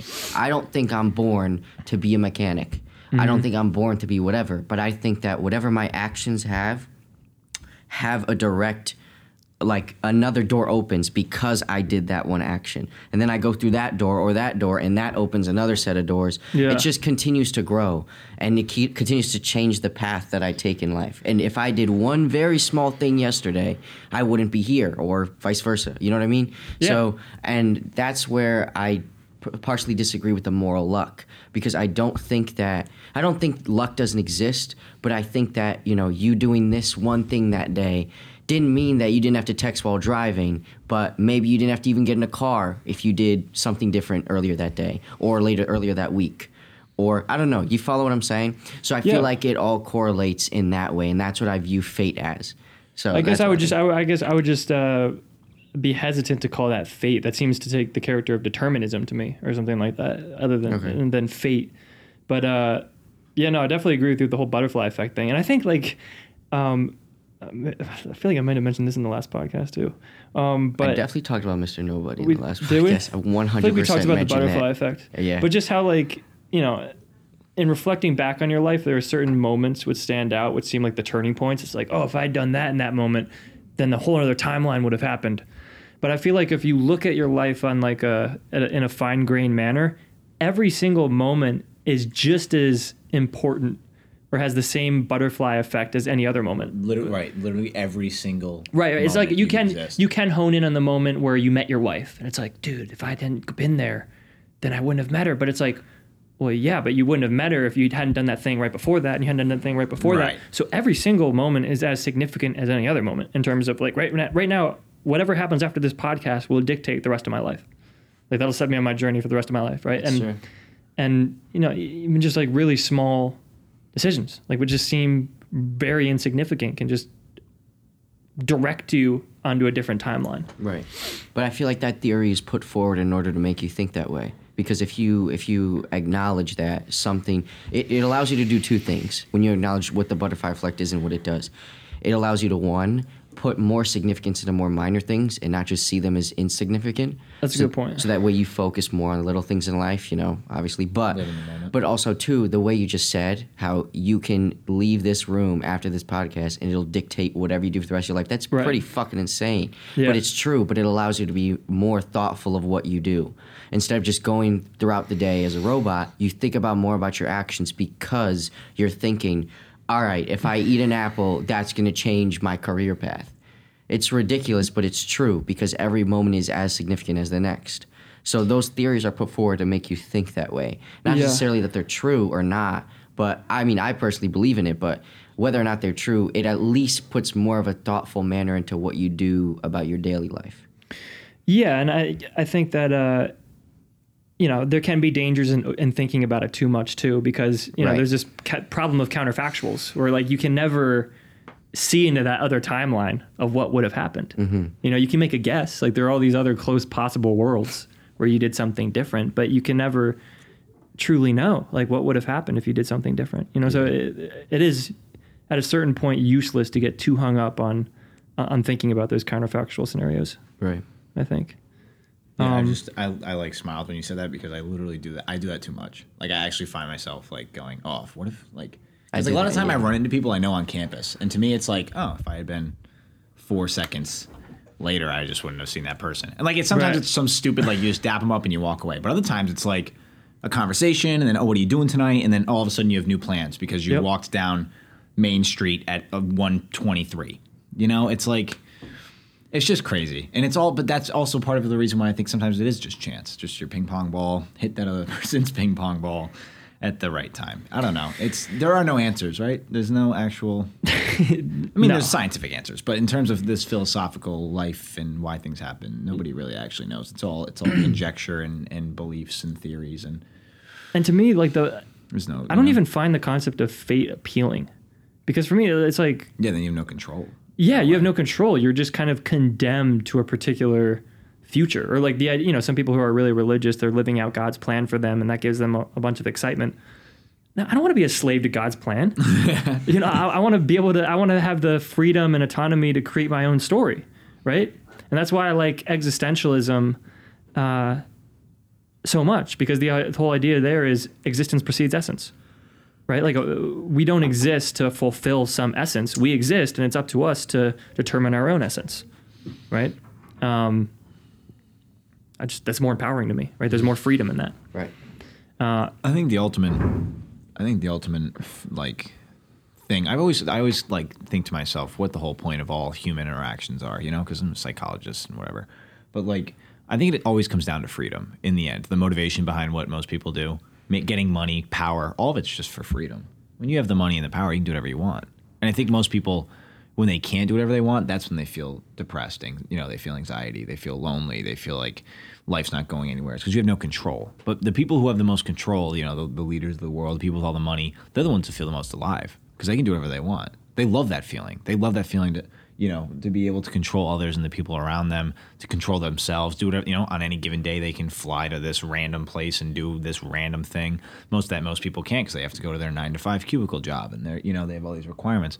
I just think that happiness is freedom in the end, and a lot of time that's what money can buy. Money can't buy happiness, but I think a lot of the time it's the freedom that's the real attractant. I mean, obviously there's things like you need social interactions and all that because as a human you need certain things to feel that happiness. But I think freedom is one of the biggest ones, and it's not talked about a lot. Yeah. Most people talk about it in terms of power and money, but I think it's freedom and acceptance. Those are the two things you look for. Because I know we even talked about in social psych, the two things that you go for, like the two things you aim to accomplish in social interactions are acceptance or truth. Those are the two things you engage in social interactions for. It's either to be accepted by others or to understand the truth about the world.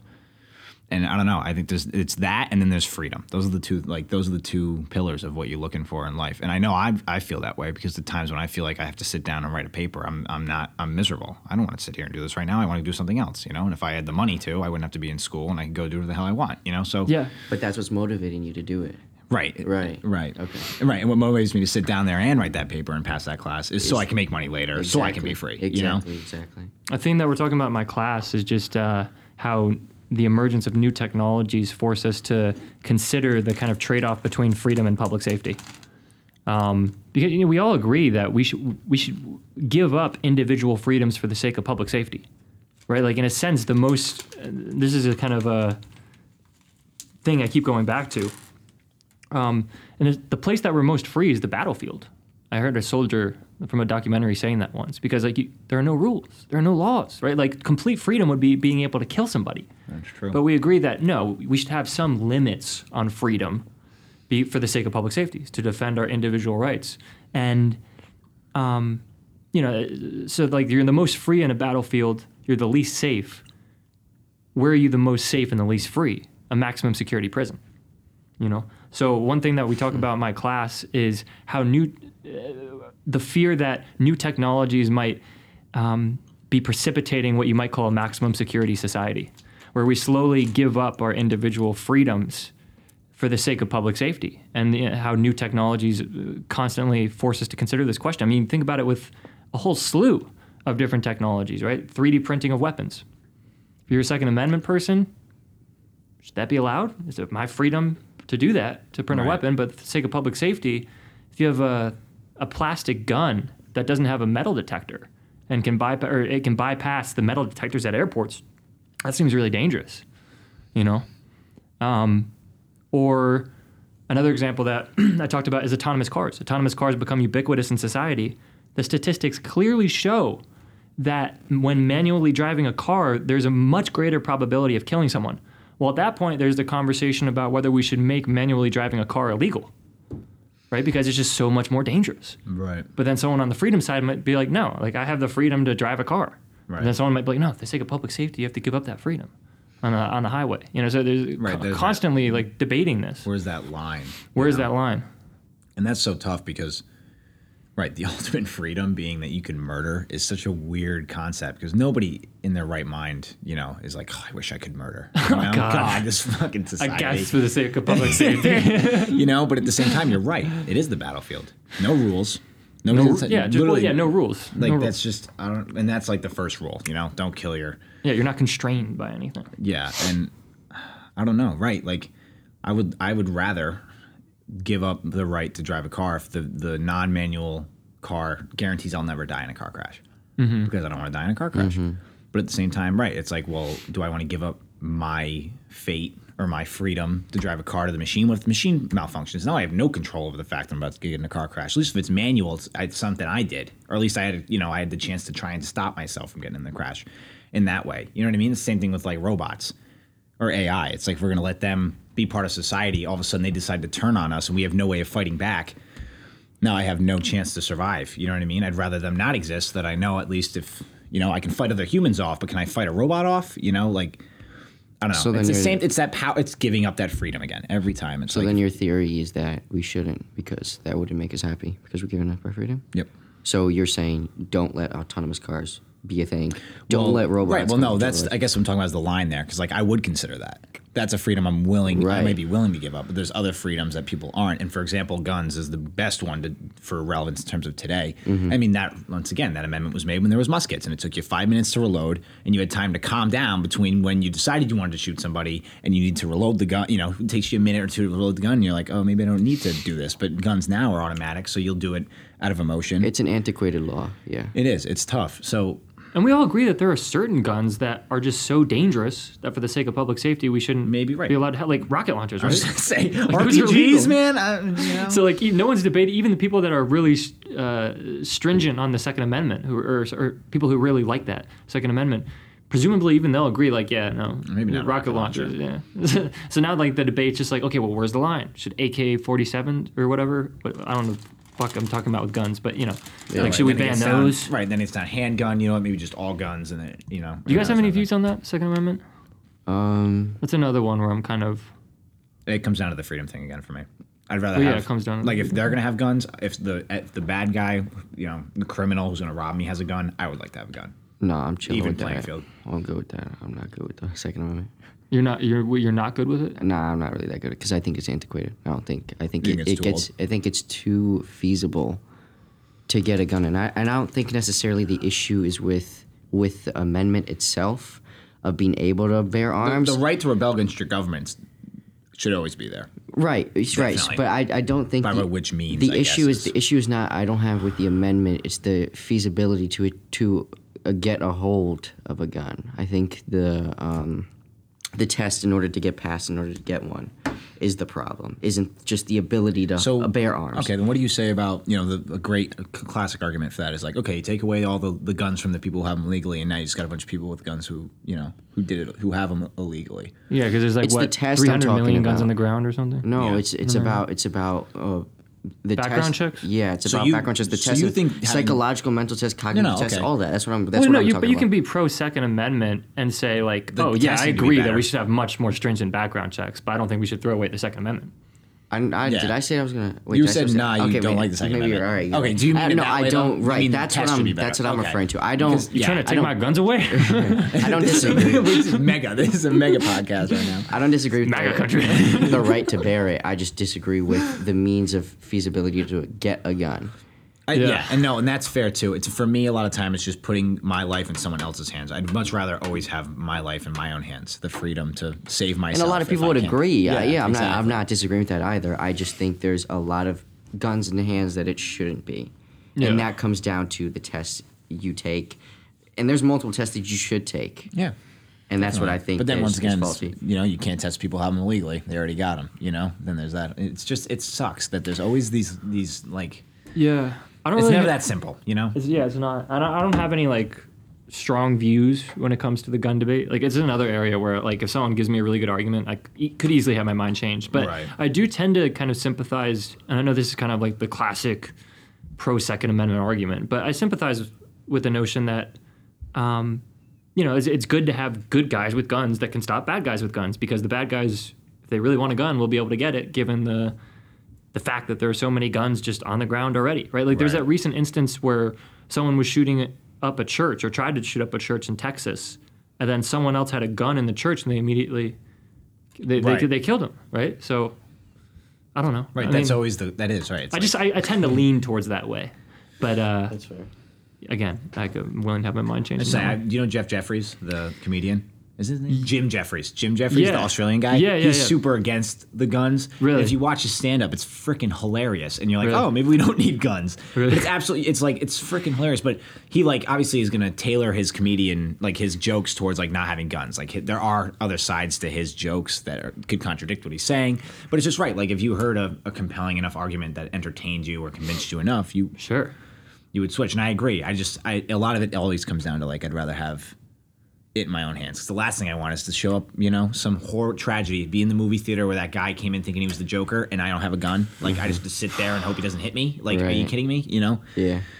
What are some other issues where that you just don't have a view, but you don't know what to think about it? Another one for me that I was thinking about recently is this Israeli-Palestine thing.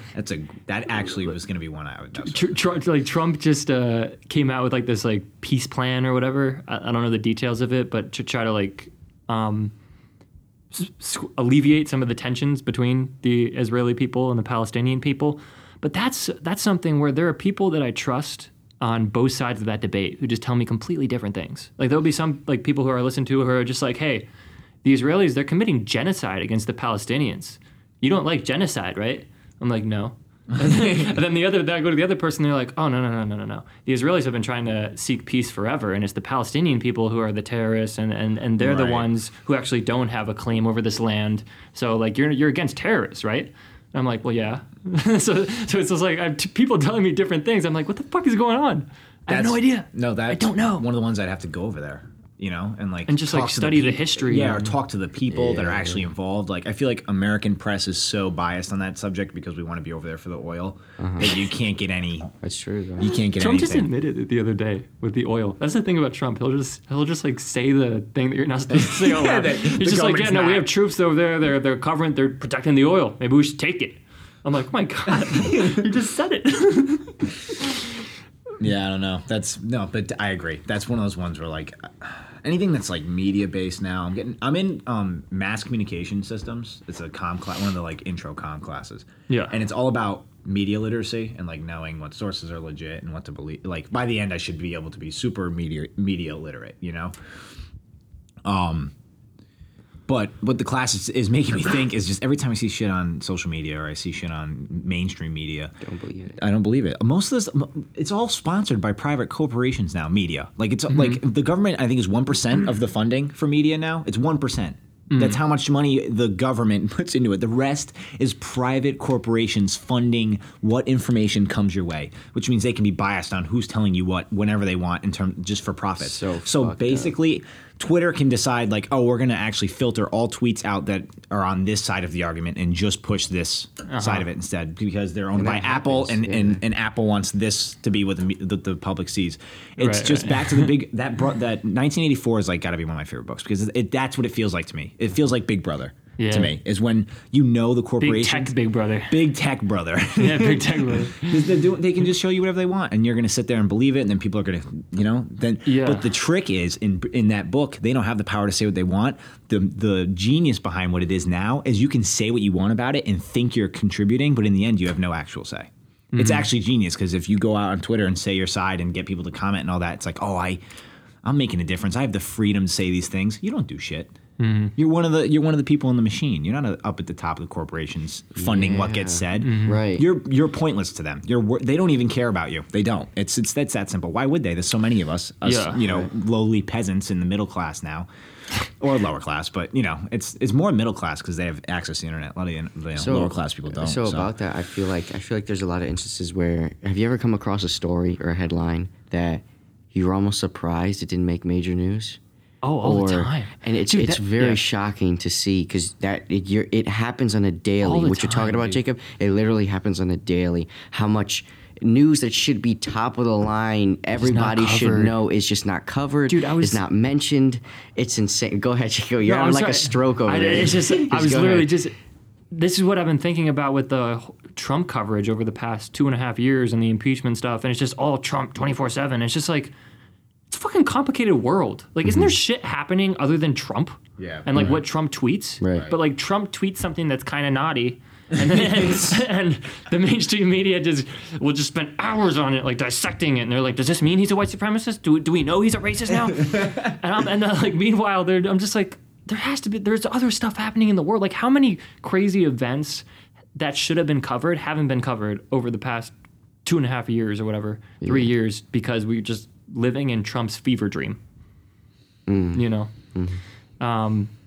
There's something else I wanted to say. Oh yeah, with the big tech point that you were talking about, well, that kind of gets into the debate over whether these are their platforms or publishers. And this is like a new debate that's been kind of cropping up. Like, some people have said, like, look, these big tech social media companies, they've accumulated so much power that these platforms like Facebook and Twitter and YouTube, they're kind of akin to like the digital public square, right? And in the public square, you're allowed to say whatever you want, right? Freedom of speech. But so if they're really more of a platform, and it is kind of like a public square, and that's how powerful they are, then they shouldn't have the right to censor speech. But if they're just a private company, a publisher, then they can censor whoever they want. So there's this debate now, given the immense power that they wield over society, whether they have kind of transformed from publisher into platform, and whether they should be allowed to censor people. Because, the conservative argument is all these big tech companies are centered in Silicon Valley. They're all living in a liberal bubble, so that ends up manifesting itself in them, whether wittingly or unwittingly, censoring conservative points of view, right?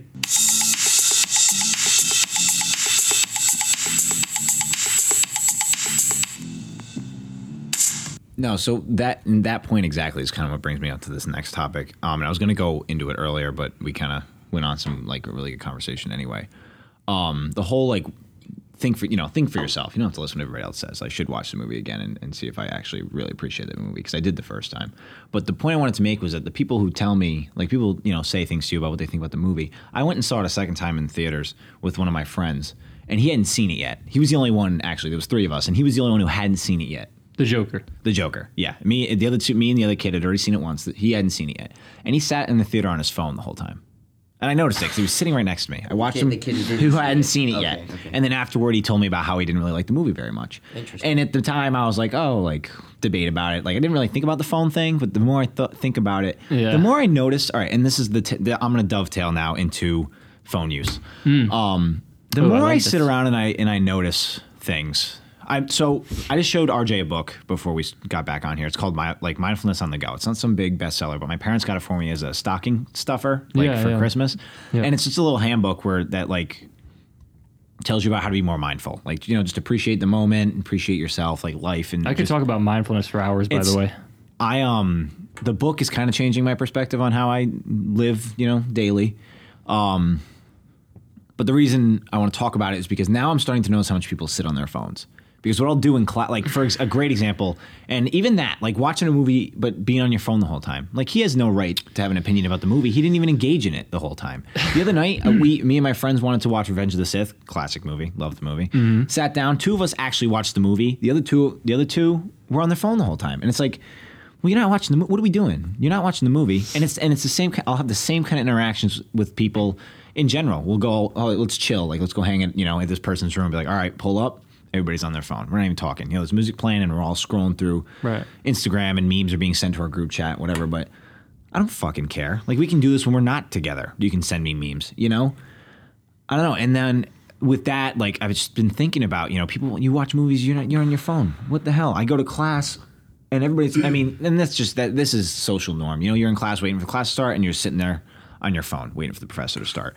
Dude, the other day in class, everybody I was just teaching and people 5 feet in front of me are just blatantly on their phones. I'm like, yo, come on. Seriously. I'm like, look, I'm not like a stickler, but like, hi.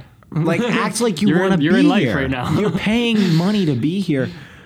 It's actually starting to like really annoy me that this is what social interactions are becoming. I'm actually in our we're in psych research methods. We have to do a research a research study this semester as our big project. I'm doing it on how social media affects your social interactions. We're gonna do we can't do much. It's just gonna be a survey that kids take, and we're gonna look for what their opinions are and whatever. And I would totally do more if I could, but I want to know how this affects. I was at the bar. I went to the bar last night. 60% of the people in that bar are on their phone. Oh, it's crazy.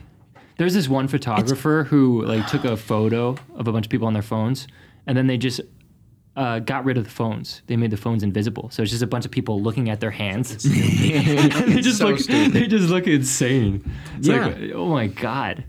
And it's blowing my mind. And now that I'm actually stopping, I don't go on my phone when I walk anymore. That's one little niche thing that pisses me off when I see it is people who walk and go on their phone. I try to not do that now. I just put music on, I put it in my pocket, and I don't touch it until I sit down again. But even that, I try to sit down. I sit down and wait for class, and I try and pull that book out because I want to be more mindful. I don't want to be. Yeah. I don't know. It's just now that I'm almost coming out of that bubble of the smartphone. At least I want to. I'm starting to notice how much everybody else is in it. Right. And it's almost infuriating a little bit. I shouldn't get mad. It's you live how you want. But it's almost it's like wow. I don't know. It's baffling. Like you said, that picture that if the phone's not there, it's just a bunch of people staring at their dick. You know what I mean? In that chair, they're just sitting back and they're staring at their crotch the whole time. It's like what the hell is this? I don't know. Yeah, and it's the eradication of the capacity for attention. We're all living in this attention economy where you have all these things trying to get your attention at all times. Netflix, all these big tech social media companies just vying for your attention. That's why you have Snapchat streaks, or on Netflix it'll immediately have the next episode ready to go. Don't you fucking go anywhere, you little bitch. You're gonna stay and watch this whole season. So let me input on what you were talking about, because this will be crucial for your study. So I don't know too much on this, but I'm aware of a study that was conducted on our ability, because there's a portion in your brain that you're innately born with to understand, remember, and acknowledge faces, like facial features, and understand, recognize, mixed emotions, like emotions on your face. I can understand that you raising your eyebrows and whatever the way, you purse your lips, you're angry, whatever. I can understand that because as a human, we're social creatures. We're innately born with this. There's literally a area in your brain that you're born with that conducts these experiments in your own mind that makes you recall faces, facial recognition of emotions on different people's faces. So that way you can understand when somebody else is angry and another person is angry, because it's the shared emotion and the shared motions of the muscles on your face. Yeah. So there's a study done on the effect on that portion of the brain tied into your technology use. And it shows that now people are being born with a much more insufficient way of recognizing those features because we don't have face-to-face interactions nearly as much as people before us. So we are literally losing the ability to have face-to-face interactions, be socially coherent, to understand emotions. We're losing that subconscious ability to do that because of how much time we're not spending in front of somebody else's face rather than on a device. And that can be crucial to your study because it might not just be social media. It could be just any a use, watching videos, watching anything. Just that contributes. And it's crazy when you read this study because it's like, Jesus Christ, this one phenomenon of technological advancements is changing our biological structure in our brain. Yeah. We're losing the ability to be social creatures because of it. That's almost insane to think about. But isn't it weird too how you say lose the ability to be social creatures, but the whole reason the phone is so attractive is because you're constantly getting social attention. Exactly. Snapchat, Instagram, Twitter. But it's not the same. It's a different kind. It's a different kind, right? It's fucking wild. It's like a stupid joke. There's so many paradoxes associated with technology and the internet in that way. It is. So I want to make 2 points here. The first, just circling back to the attention point that I was just making, is for me, I can see in my own behavior how it's just completely destroyed my ability to attend to something. Even when I'm it's so hard for me to just sit through a movie or to to sit down and like do a writing assignment, without checking it. I'll always go. Sorry, I just got an email. I'll always go.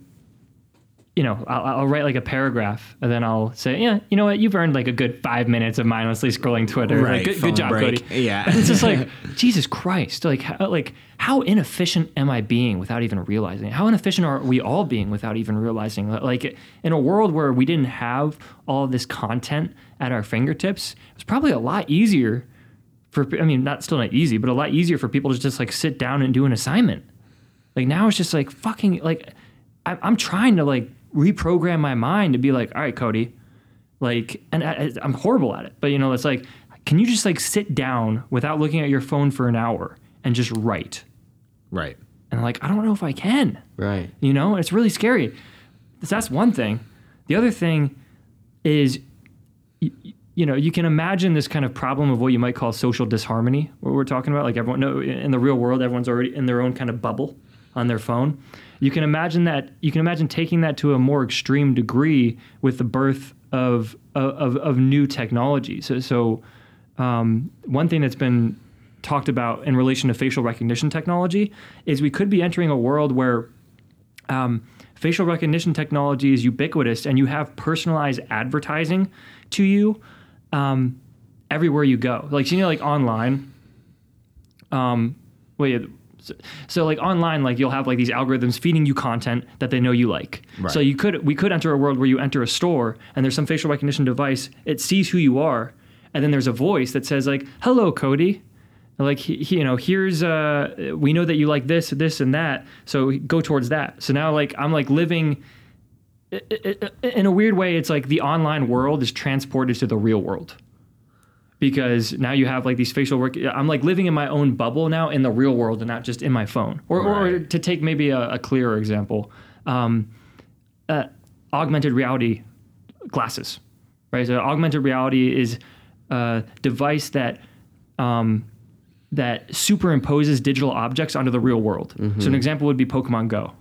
You know that game, right? You have a phone and it has like a Pikachu on the real world. Well, I know Facebook is is considering developing like augmented reality glasses where you might have glasses that enable you to do that, like transport stuff that you would normally be looking at on your phone. Right now it can just be directly superimposed onto your perception. Isn't that what Google Glass was? I think, Google Glass was like a version of that didn't really catch on. It wasn't that great. It's like the Tony Stark glasses type of thing. Yeah. But anyways, is this just a long-winded way of saying that this phenomenon of all of us being in our own personal bubbles on the phone could be like transported to the real world with the advent of things like facial recognition and augmented reality. Right. Where like now we're like literally I'm seeing the world differently than someone else because my perception is colored with digital information, and someone else has different digital information. It's kind of terrifying. It sounds like WALL-E. It's very terrifying. You see that movie? That sounds like WALL-E. Right, That's what that sounds like. Everybody lives in their own life. Oh dystopia. my God. That movie was genius, though. That movie was. Didn't we talk about this in discussion yesterday too? We did. You talked about WALL-E? We literally talked about WALL-E yesterday. It's a great prediction of what the future could be. Where everybody's just fat and obese, living in their own like pleasure, and they don't really understand. Well, let me get your reaction to this, Jacob. So we were talking about like just where people get their meaning in life, and one concept that I brought to the table is what's called fully automated luxury communism, and the idea there is kind of like dovetails with Marx's communist utopia. But you can imagine a world where automation completely eliminates human drudgery. So the machines are doing all the work for us, and now people don't need to work anymore, right? And I mean, people are already talking about this with like AI and automation. The truckers are going to lose their jobs. What do we do? So there's this, they're not just going to learn to code or whatever. Right. So there's this economic issue that we need to solve. And I'm saying, imagine that we solve that economic issue, right? Maybe via something like universal basic income. So we square that problem. There's still this kind of more fundamental existential issue about concerning the fact that people derive a lot of their meaning in life from their work. Right. Right. So if we live in a world where you don't have to work, which is ostensibly a utopia, is that actually a world that we want? Because it seems that, people, again, derive their meaning in life from their work. And I feel like there are two ways this could go. One response that we talked about in class was, well, people get their happiness and meaning from progress. You need to feel like you're progressing in life. And that feeling of progression doesn't necessarily need to be manifested in having a job, right? Like, so it could be like when all the human drudgery is done by machines, now you're just free to pursue whatever artistic endeavors that you want to do. You want to write poetry, go ahead and do that. So you can still feel like you're progressing. You want to focus on your physical health, you can do that. So that's one scenario where it could be a good scenario. Like now everyone's free to do whatever they want. Right. But the kind of quasi-dystopian alternative scenario is the WALL-E scenario, where will it be the case that everyone chooses to do productive things in a world where they don't have to work? Or will it be the case that they choose to go like the hedonistic route, where they just are completely blissed out on drugs and they get fat and all of that? And that's kind of like a hedonistic dystopia, you know? And I don't know. Like, do you have any intuitions on that? I know I just threw a shit ton at you. No, because that is like a realistic issue that we definitely may have to deal with. Maybe even if not in our lifetime, like our kids' lifetime. Yeah. I think that's based on variability. Like that's the whole everybody's different thing. Right. There are definitely a good amount of people that would just sit around and not do shit. But there's too many people on this planet that like that work, you know, that passion to like do something with themselves. I think you get it like a split. But I don't know. Right. That's then the thing. I don't know. Would one side convince the other to kick it up, or would the other, or the other side would make the other side tone down? Like, yo, come do some drugs, dude. Yeah. Chill, dude. Seriously, like I don't know. Right, because is it everybody like they derive their meaning in life from their work, or they just derive their meaning in life from what they do a lot? Work is because it's work ends up being what you do the most of in your life. You know, you spend the majority of your lifetime. By the time we're 70, the majority of our life would have been spent in the workforce doing whatever we decided to do for work, not, you know, whatever I liked in college. I mean, it seems like that now because we're college kids, we haven't had the life. Yeah. So that's, I don't know. I mean, if going back to the hedonism thing, if that's the right theory about how to derive happiness out of life, then maybe the WALL-E thing's not that bad, but that seems to be a counterexample to hedonism, the WALL-E thing, because because that doesn't seem like an attractive future. Right. No, but it's funny because in the movie it was attractive to those people until they were brought out of it. Then they realized, oh, maybe this isn't that great. Right. You know, and maybe that's what we're in now. Like I'm sure. That's my worry, dude. That maybe back when the internet was made, people were already making predictions like this. You know, like, oh, we're just all going to, there's going to be no jobs, and there's, you know, it's going to be socialist, and everybody's just going to get the same pay, and we're all going to sit around and do nothing. And it's been a while. Like, we're still working. You know what I mean? Like, there are huge turning points in history, like the invention of, you know, the wheel, or the fire, you know, or the internet. Like, I don't know. I think there's just too many people there's so many people, period. That's the one thing I have to say to that. There's just so many people. So how people will be affected by whatever happens will be different everywhere. And cultures will matter too. Like American culture might go down the lazy rabbit hole, and then, you know, the people over in Italy may just kick up and create everything. You know, so that's I feel like WALL-E. There was that movie's like an hour and 30 minutes long, so I can't touch on everything that happened. But you know what I mean? Like maybe some people did try to fight that WALL-E thing, and then they just kind of died off, and eventually it was the last of the fat people, and they all went up to space. You know, there's just so many variables that movie didn't touch on. Either. Great movie. Yeah, I haven't seen that in a while. But yeah, just that concept of, like they didn't realize they were like that this wasn't a good lifestyle until they were brought out of it. That's kind of my worry with the maximum security society concept that I was talking about. That we're slowly giving away our individual rights, right, for the sake of public safety or whatever. And you know, it's so gradual that we get used to it and we think nothing of it. But maybe if someone could be like transported from the past to the future, they'd be like, oh my God, what the hell is this society's not free at all. Right. And we don't even we don't even realize it. But what you said about ignorance, because what you said, they don't realize it's a bad thing until they're brought out of it. Yeah. So at the same time, somebody could bring up the argument once they're brought out of it. Why did you bring me out of this? Now I have to see the horrible truth when I was living a great fucking life. So it could be applied where ignorance is bliss, and somebody might not want to be plugged out of the matrix. Right. Because it is the matrix, and they don't want to know the horrible truth because ignorance is bliss in a lot of cases. So where do you find the line to feel like you have the right moral compass to bring somebody out of something they don't want to come out of?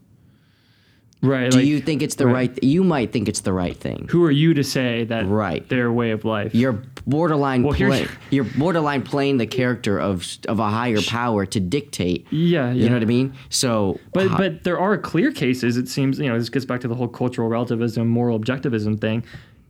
There seem to be clear cases where we can say, well, that's, if there's a culture on the other side of the world that's just cutting off children's heads and sacrificing them to the sun god. Well, there's a strong intuition that they're doing something wrong. That's the wrong way to live, and we're morally justified in saying that's the wrong way to live. Right. Of course, there's this huge gray line where's the line between, that's objectively morally wrong that culture's doing, and they're doing things in a different way, but that's just because they have a different culture. Sorry, keep going. No, but that's it. It's just a gray line. Well, because then you run into I need to fix their culture. And now we have, American imperialism. I was just saying now the purging of the Native Americans World police. And everybody's in South America and, even slavery in from Africa. Right. Who the hell are you to decide who's best at what? And it's just, and even in history, just because Europeans technologically advanced quicker than some other cultures, they get to decide what's right. Yeah, and what's the but you take it to the extreme degree, and it seems like there are certain... That is right. That is the extreme. Well, yeah. But if there's a genocide going on and we know that it's going on, it seems like there is a moral imperative to intervene there. What's the Rwandan genocide that happened in the early 90s where you have there's the Tutsi and the Hutu, I think, and I forget who massacred. Those are two tribes? Yeah, two different... not tribes, but just ethnicities of people or whatnot, living in Rwanda in the early 1990s. And there's a huge genocide where I think it was the Hutu massacring the Tutsis. Forgive me if I'm getting this wrong. But one side just completely massacred the other side. I think over 700, within the span of months, over 700,000 people died. Wow. And the main tool of murder that was used was machetes. So you have a civilian population just fucking hacking half of the other population with machetes because they've been brainwashed to do so. And I think a lot of the world, and again, I'm not an expert in any of this stuff. I just took a class on this a couple of years ago. But my understanding is that at least some of the world knew what was going on, perhaps, and we didn't intervene. But it's if we could have stopped that, it seems like we have a moral imperative to stop that, right? So that's kind of the clean case where we can be the world police or whatever. But, there's this huge ethically gray territory or whatnot. Well, all right, and there's another topic I'd like to touch on. I don't know, did we talk about overpopulation last time? Briefly, I believe.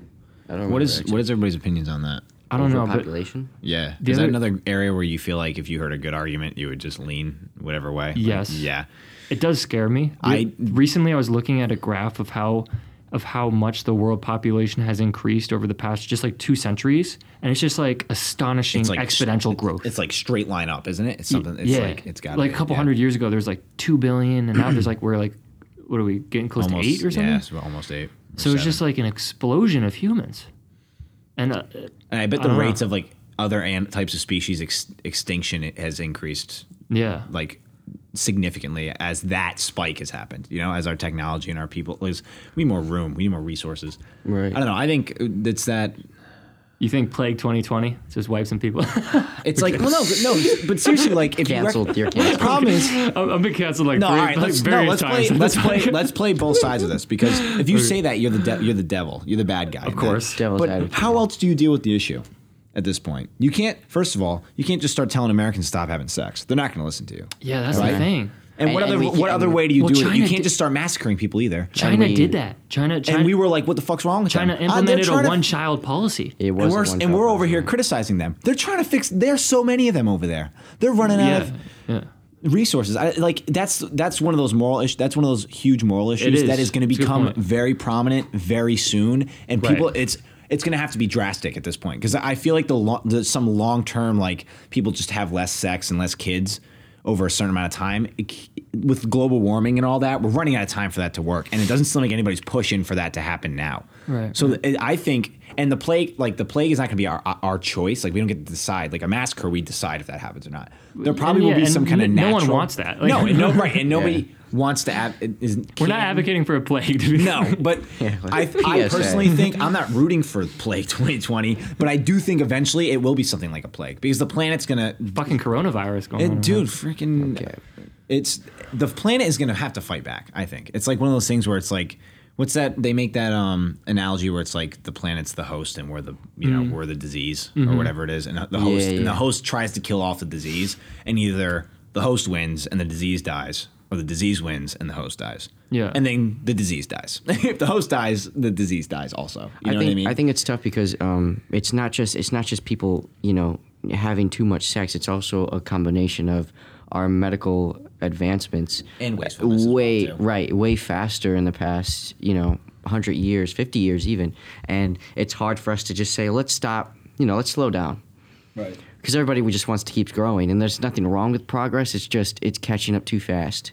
Like I said with our evolutionary timeline, there was just a natural way of growth balance back to a normal population that we could contain, and now it's just got to the point where we're advancing too fast, too much for our evolutionary and biological timeline. So I don't know. It's definitely a moral debate, but great. It goes back to the whole freedom over public safety too.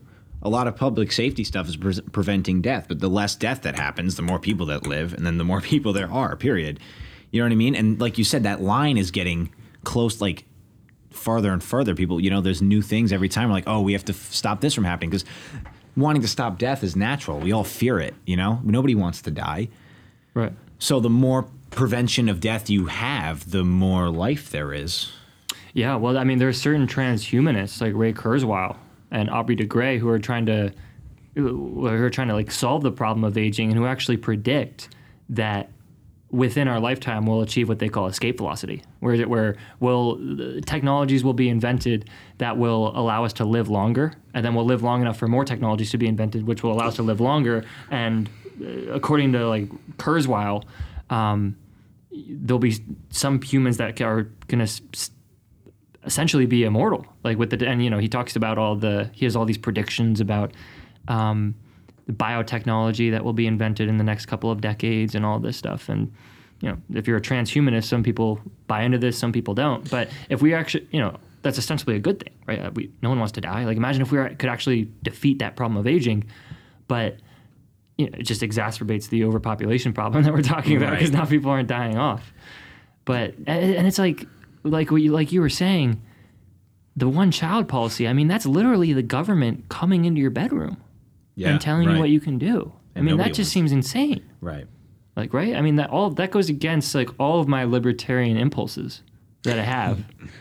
So I don't. That doesn't seem rational to me. So I don't know. Even if it was, not enough people would seem it to be rational either. You know what I mean? You could never get a following like large enough to support any of that stuff. Right, unless you have like a communist party of China. That's right, exactly. You know who Alan Watts is? Yes. He has this, I don't say it's either a poem or it's just part of a passage in his books where he talks about death, and he attributes it to like a stepping point, as not as you stepping into another realm, because I mean, who knows if we do or not, but death is more of it's something that should be celebrated and appreciated, because you're giving your spot away to someone new. And death isn't thought about. We don't think about death like that. We think about death as I'm dying. It's over for me. Me. My death, my loss. I don't get to live anymore. But in a way, when you have kids, that's what you're doing. You're just giving them this. I don't know. I read it, or I watched it in a YouTube video, and it kind of changed my whole perspective on death. That when you die, yes, you go away, but you're giving up a spot for somebody else. And that's the natural way of life. You get your time. However long it ends up being. If you're lucky, it's long. If you're not lucky, it's not long. But you still are leaving a space to be filled for somebody new to experience what we call life. And people are just and maybe that's just our society that have that mindset of me. Because some societies are not collectivist societies, or about the others. Mm-hmm. I don't know. It's just it's inevitable. Like, as much you can delay it as long as you want. It comes for you no matter what you do. You shouldn't. I don't know. If you fear, like you said, I think we talked about this last podcast, like fearing death is just so, it feels irrational, but it's so freeing once you don't anymore, once you can live without the fear of death. Just the best antidote to fear that there is. Right. I don't know. Also, the whole overpopulation thing, it was making me think like that. It really kind of puts pressure on reincarnation, because there's kind of like a problem regarding the regeneration of souls, right? Because I mean, it's like there's more people now than have ever existed. So like, if there's only a certain amount of souls that are being regenerated according to the people who believe in reincarnation, well, there's more people now. So like, there can't be like a finite number of souls that are just being regenerated, because now there are more people than, you know what I'm saying? Well, my counter to that is too, or at least is the one I've heard to that, because I have heard that argument before. Yeah. Is that like, if you believe every living thing has a soul, the more trees you kill, the more souls can become people. You know what I mean? Or the more animals that die and the less animals that are made, the more that can become people. You know what I mean? So maybe that's just, I don't know how I feel about reincarnation. I think it's a cool theory, and that I could see it being a thing. Mm-hmm. But you're right. Like, the more people there are, the finite soul, the amount of souls could be running out. But if we're killing all these trees for resources, maybe those souls are freed from being trees and are now people. That assumes kind of like a panpsychist metaphysical worldview where like everything is conscious, yeah, including trees, which would be, I mean, that's not necessarily too believable, but it might be. I mean, they don't have any way of expressing their conscience. I'm personally a panpsychist, but that's a kind of radical panpsychism where you think that like even trees are conscious. I don't really believe in that, but I do believe that. Well, do you have to be conscious to have a soul? Do you think your soul is what controls your consciousness? Maybe you don't. Right. Okay. Yes. I guess I was kind of like conflating consciousness with having a soul, but they could be two different things.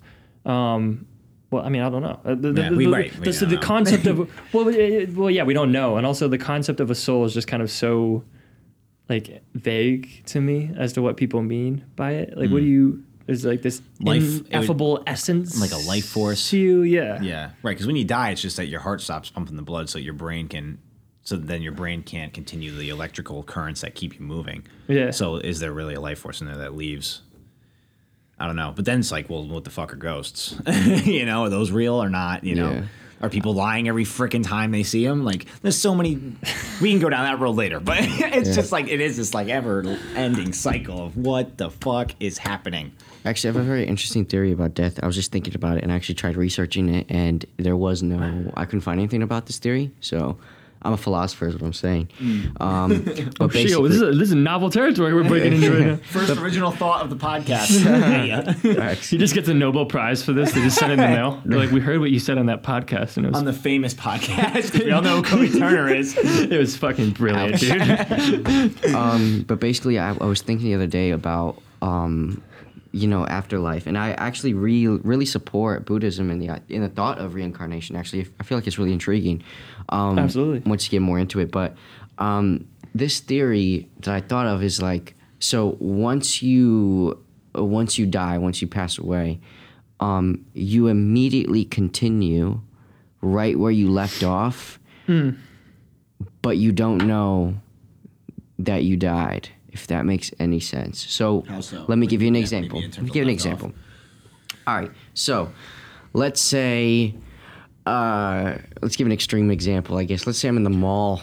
Somebody snipes me from across the mall. Okay. Snipes you? Yeah, sure. Why not? Just give you an example. But let's say that just happens, right? Just got JFK'd in the mall. You had some enemies. Right. Let's just say that happens, right? And I'm in the mall and I'm shopping, right? Right then and there, I drop dead and I die because I just got shot. I immediately get woken up again, right in the same spot, continuing to shop. But I'm not aware that I just got shot. Meaning I just continue where I left off without the acknowledgement that I'm dead. So that's what the theory I came across is, where the afterlife is right where you leave off and you just continue to live same way. Okay, but in a different plane. Then right. People can't see you anymore. Right, but you don't notice that. You don't understand that it is a different plane, but everyone else is the same. So you just continue to live as if it's the same life, but you died and transferred over, and you just continue off where you left off. So let's say I drop dead right now in the middle of this podcast because of a heart attack. You already have. Right. That's the thing. But that's where you could take it a step further. We could already be there, but you don't know that. Follow? Yeah, but wouldn't you watch like your family mourn and shit? No, because so it's like a different dimension. Is it like you're almost like transported to a different timeline or something like that? Or a different reality. Or a different reality. Point is that you wouldn't watch your parents mourn because you didn't die. You didn't know you died. You follow what I mean? You just continue as if you didn't die. Isn't there like a relatively like similar theory where like there's a bunch of timelines going on at the same time, and when you die, you just transfer over to the one where you didn't die, so you just live. Am I wrong? Maybe does that sound familiar? I don't know actually. Probably. Okay. I mean, that kind of sounds like what you're saying too. Possibly, it's like right. every timeline that could ever occur ever is always happening, and if you die in one, you don't actually die. You just move over to the next one. Okay, that's there's literally a Rick and Morty episode on that. Is that what it is? Maybe that's what I'm thinking of. Yeah. But it's still kind of badass, and I think maybe that's what you're getting at, or it's similar to what you're saying. Yeah, in the episode, It might be similar. Yeah, in the episode, like Rick and Morty, like in their timeline, they just like some science experiment goes completely awry, and like everyone's transported into this like weird monster. So they're like, oh shit, we got to find another timeline. So they just find another timeline out of one of the infinite timelines in which they exist. Oh, I've seen that episode. I fucking seen that. Where they're And they live in that timeline now, yeah, and their instead. alternative versions in that timeline had just died. So they just like pick up right where They left off. Where they left off. Right. Okay, so that is... all right, now I remember the episode you're talking about. Yeah. I did not stem it That from sounds there, like what but- you're saying. But that's very similar to what I'm saying. Is basically where you take off right from where you left off because you don't know. When you die, you don't know that you died. Right. So when you transfer over and you continue living, you don't have a pause in that reality. It's a quick like in the movie Click, where he presses pause and nobody else noticed that everybody paused. So then we press play again. They're all just like, it just keeps going. It's the same thing. You don't know that you died. You don't know that you just died and reincarnated or transferred over. You just continue living as if nothing ever happened. Mm-hmm. So that's the same concept. So I theorize that whether or not that is true, if it were to be true, you wouldn't know that you died. So you could have already died right now, but you just continue to live on. So I could have died 20 minutes ago, but I wouldn't know because I'm just continuing to live on as if I didn't. The crazy part about all those theories is there's literally no way to disprove or prove any of them. Right. Any theory you got on it. The universe was invented last Tuesday. That one's classic. Where everything just started. Everything just started last Tuesday, and you just spawned in, knowing all, having the past memories and all that shit, and you just keep going. You can't go back there and prove it. That's true. It's like a solipsism of the present moment. Like, for all you know, you could have been zapped into existence right now with all these memories already in your head, where you think you've lived this life. And that's what I find so insane, because that's so feasible to think about. And I keep going back to dreams, because the fact that you can consciously achieve that in your dream makes me think it's feasible to happen in a conscious world. Yeah. So what I'm saying is, like I was talking about earlier in the podcast, when you spawn into a dream, you have prior knowledge of the world, but you don't know why you know that. And I'll wake up from a dream like I'll be in a dream knowing that I have a wife and kids and 2 cars, but I'll never see the wife and kids and 2 cars in the dream. But I'll know in the dream that exists in that world. But I might be in a field running on my own for no reason. But in the dream, I'm aware that exists in that world. So what you're saying is so feasible because you experience that to a degree in your dream world. So who's to say we aren't spawned into this world with that prior knowledge? We don't know why we know that knowledge. We just know that we know it. We experienced it, quote unquote. But you don't know if you actually experienced because they're memories. Or you're telling yourself you did experience it because they're memories. You know what I mean? So, but it's very feasible that you could have been spawned with this knowledge. It kind of it's similar to Plato's theory of knowledge, where Plato, go back to the cave thing, right? Plato has this idea that the physical world isn't the highest reality, but the physical world is just a shadow of the true reality, which he calls the world of the forms. And the world of the forms is this kind of like Platonic heaven of abstract forms, right? So like there's like the form of man, for example, and the individual men in this world are just exemplifying that form. But so like the physical world, according to Plato, is just constantly fleeting, changing, and it's a shadow of this permanent world of the forms. And he thinks that prior to us being kind of catapulted into this world, we all existed in the world of the forms, and what we call knowing, like accumulating knowledge, is really just a form of remembering. Like we're just because we had all this knowledge in this past life where our souls inhabited the world of the forms, and existence in this life is just a matter of recalling the knowledge that we already had. So like we think we're learning it for the first time, but we're actually not. So knowing is a form of remembering, according to Plato. They were so ahead of their time. That is pretty interesting. I like that. It's similar to what you said, the dream thing. Yeah. Yeah. No, I kind of think it's bullshit. But. Okay. They were so ahead of their time, though. They were. In a lot of ways. They were. But in a lot of ways, they like weren't. Just they like, were wrong. Like with like just misogynist. That's and true. all that. And lack of science, and all Yeah. that crap. I don't know. Yeah, that's the other thing too about like the mind, and this is sort of like limitations of the mind. Like if you can think it, why can't it be real? Like I don't get like the Force, or if you can imagine that existing, like why can't it happen? Like why are you allowed to think about it existing? Why are you allowed to? How is your brain? Your brain has the capacity to imagine it, but not the capacity to create it in reality. I don't know. Like it's almost like maybe we don't have our full potential unlocked, and if we did, we could just whatever we think we can make. And in a way, people do it anyway with inventions. They imagine it, and Steve Jobs imagined whatever, and then he made a freaking iPhone. Right, because depending on what higher level comprehension you're trying to discuss, it almost gives you a headache to talk about because it's almost bordering like what you're potentially capable of comprehending. So that goes back to your point, but the things that are created can be argued that everything you think of is based off something already experienced or already real. So therefore, nothing is technically original because anything you think of is new. You're stemming it off something that's already real. So something that you try to comprehend that isn't is why it's difficult to comprehend and why it gives you a headache. Because it's almost bordering what is real because it's not. So you can't stem it off something you already know. That's why the idea of nothing is impossible to really grasp because you don't know what nothing is. There's nothing to stem that off of. You know what I mean? Yeah, and anything that you use to try to understand nothing is itself something. Exactly. But what you said, Jay, it reminds me of this principle in philosophy. There are some people who think that, you're saying like if you can imagine it, then you can bring it to an existence. There are some philosophers who think that conceivability entails metaphysical possibility. So if you can conceive of it, it's possible. And it's a very controversial philosophical assumption, but you'll have some philosophers using that for certain philosophical ends. And on one hand, it has some intuitive plausibility to it. Like we use conceivability as a guide to possibility in normal life, right? Like take unicorns. Like a unicorn doesn't actually exist. It's not an actual being. But I think most people would agree that it's possible. Like if evolution had proceeded differently, there could be a horse with horn, right? So it's conceivable, it's possible. And on the other hand, we all recognize that a squared circle is impossible because it's inconceivable.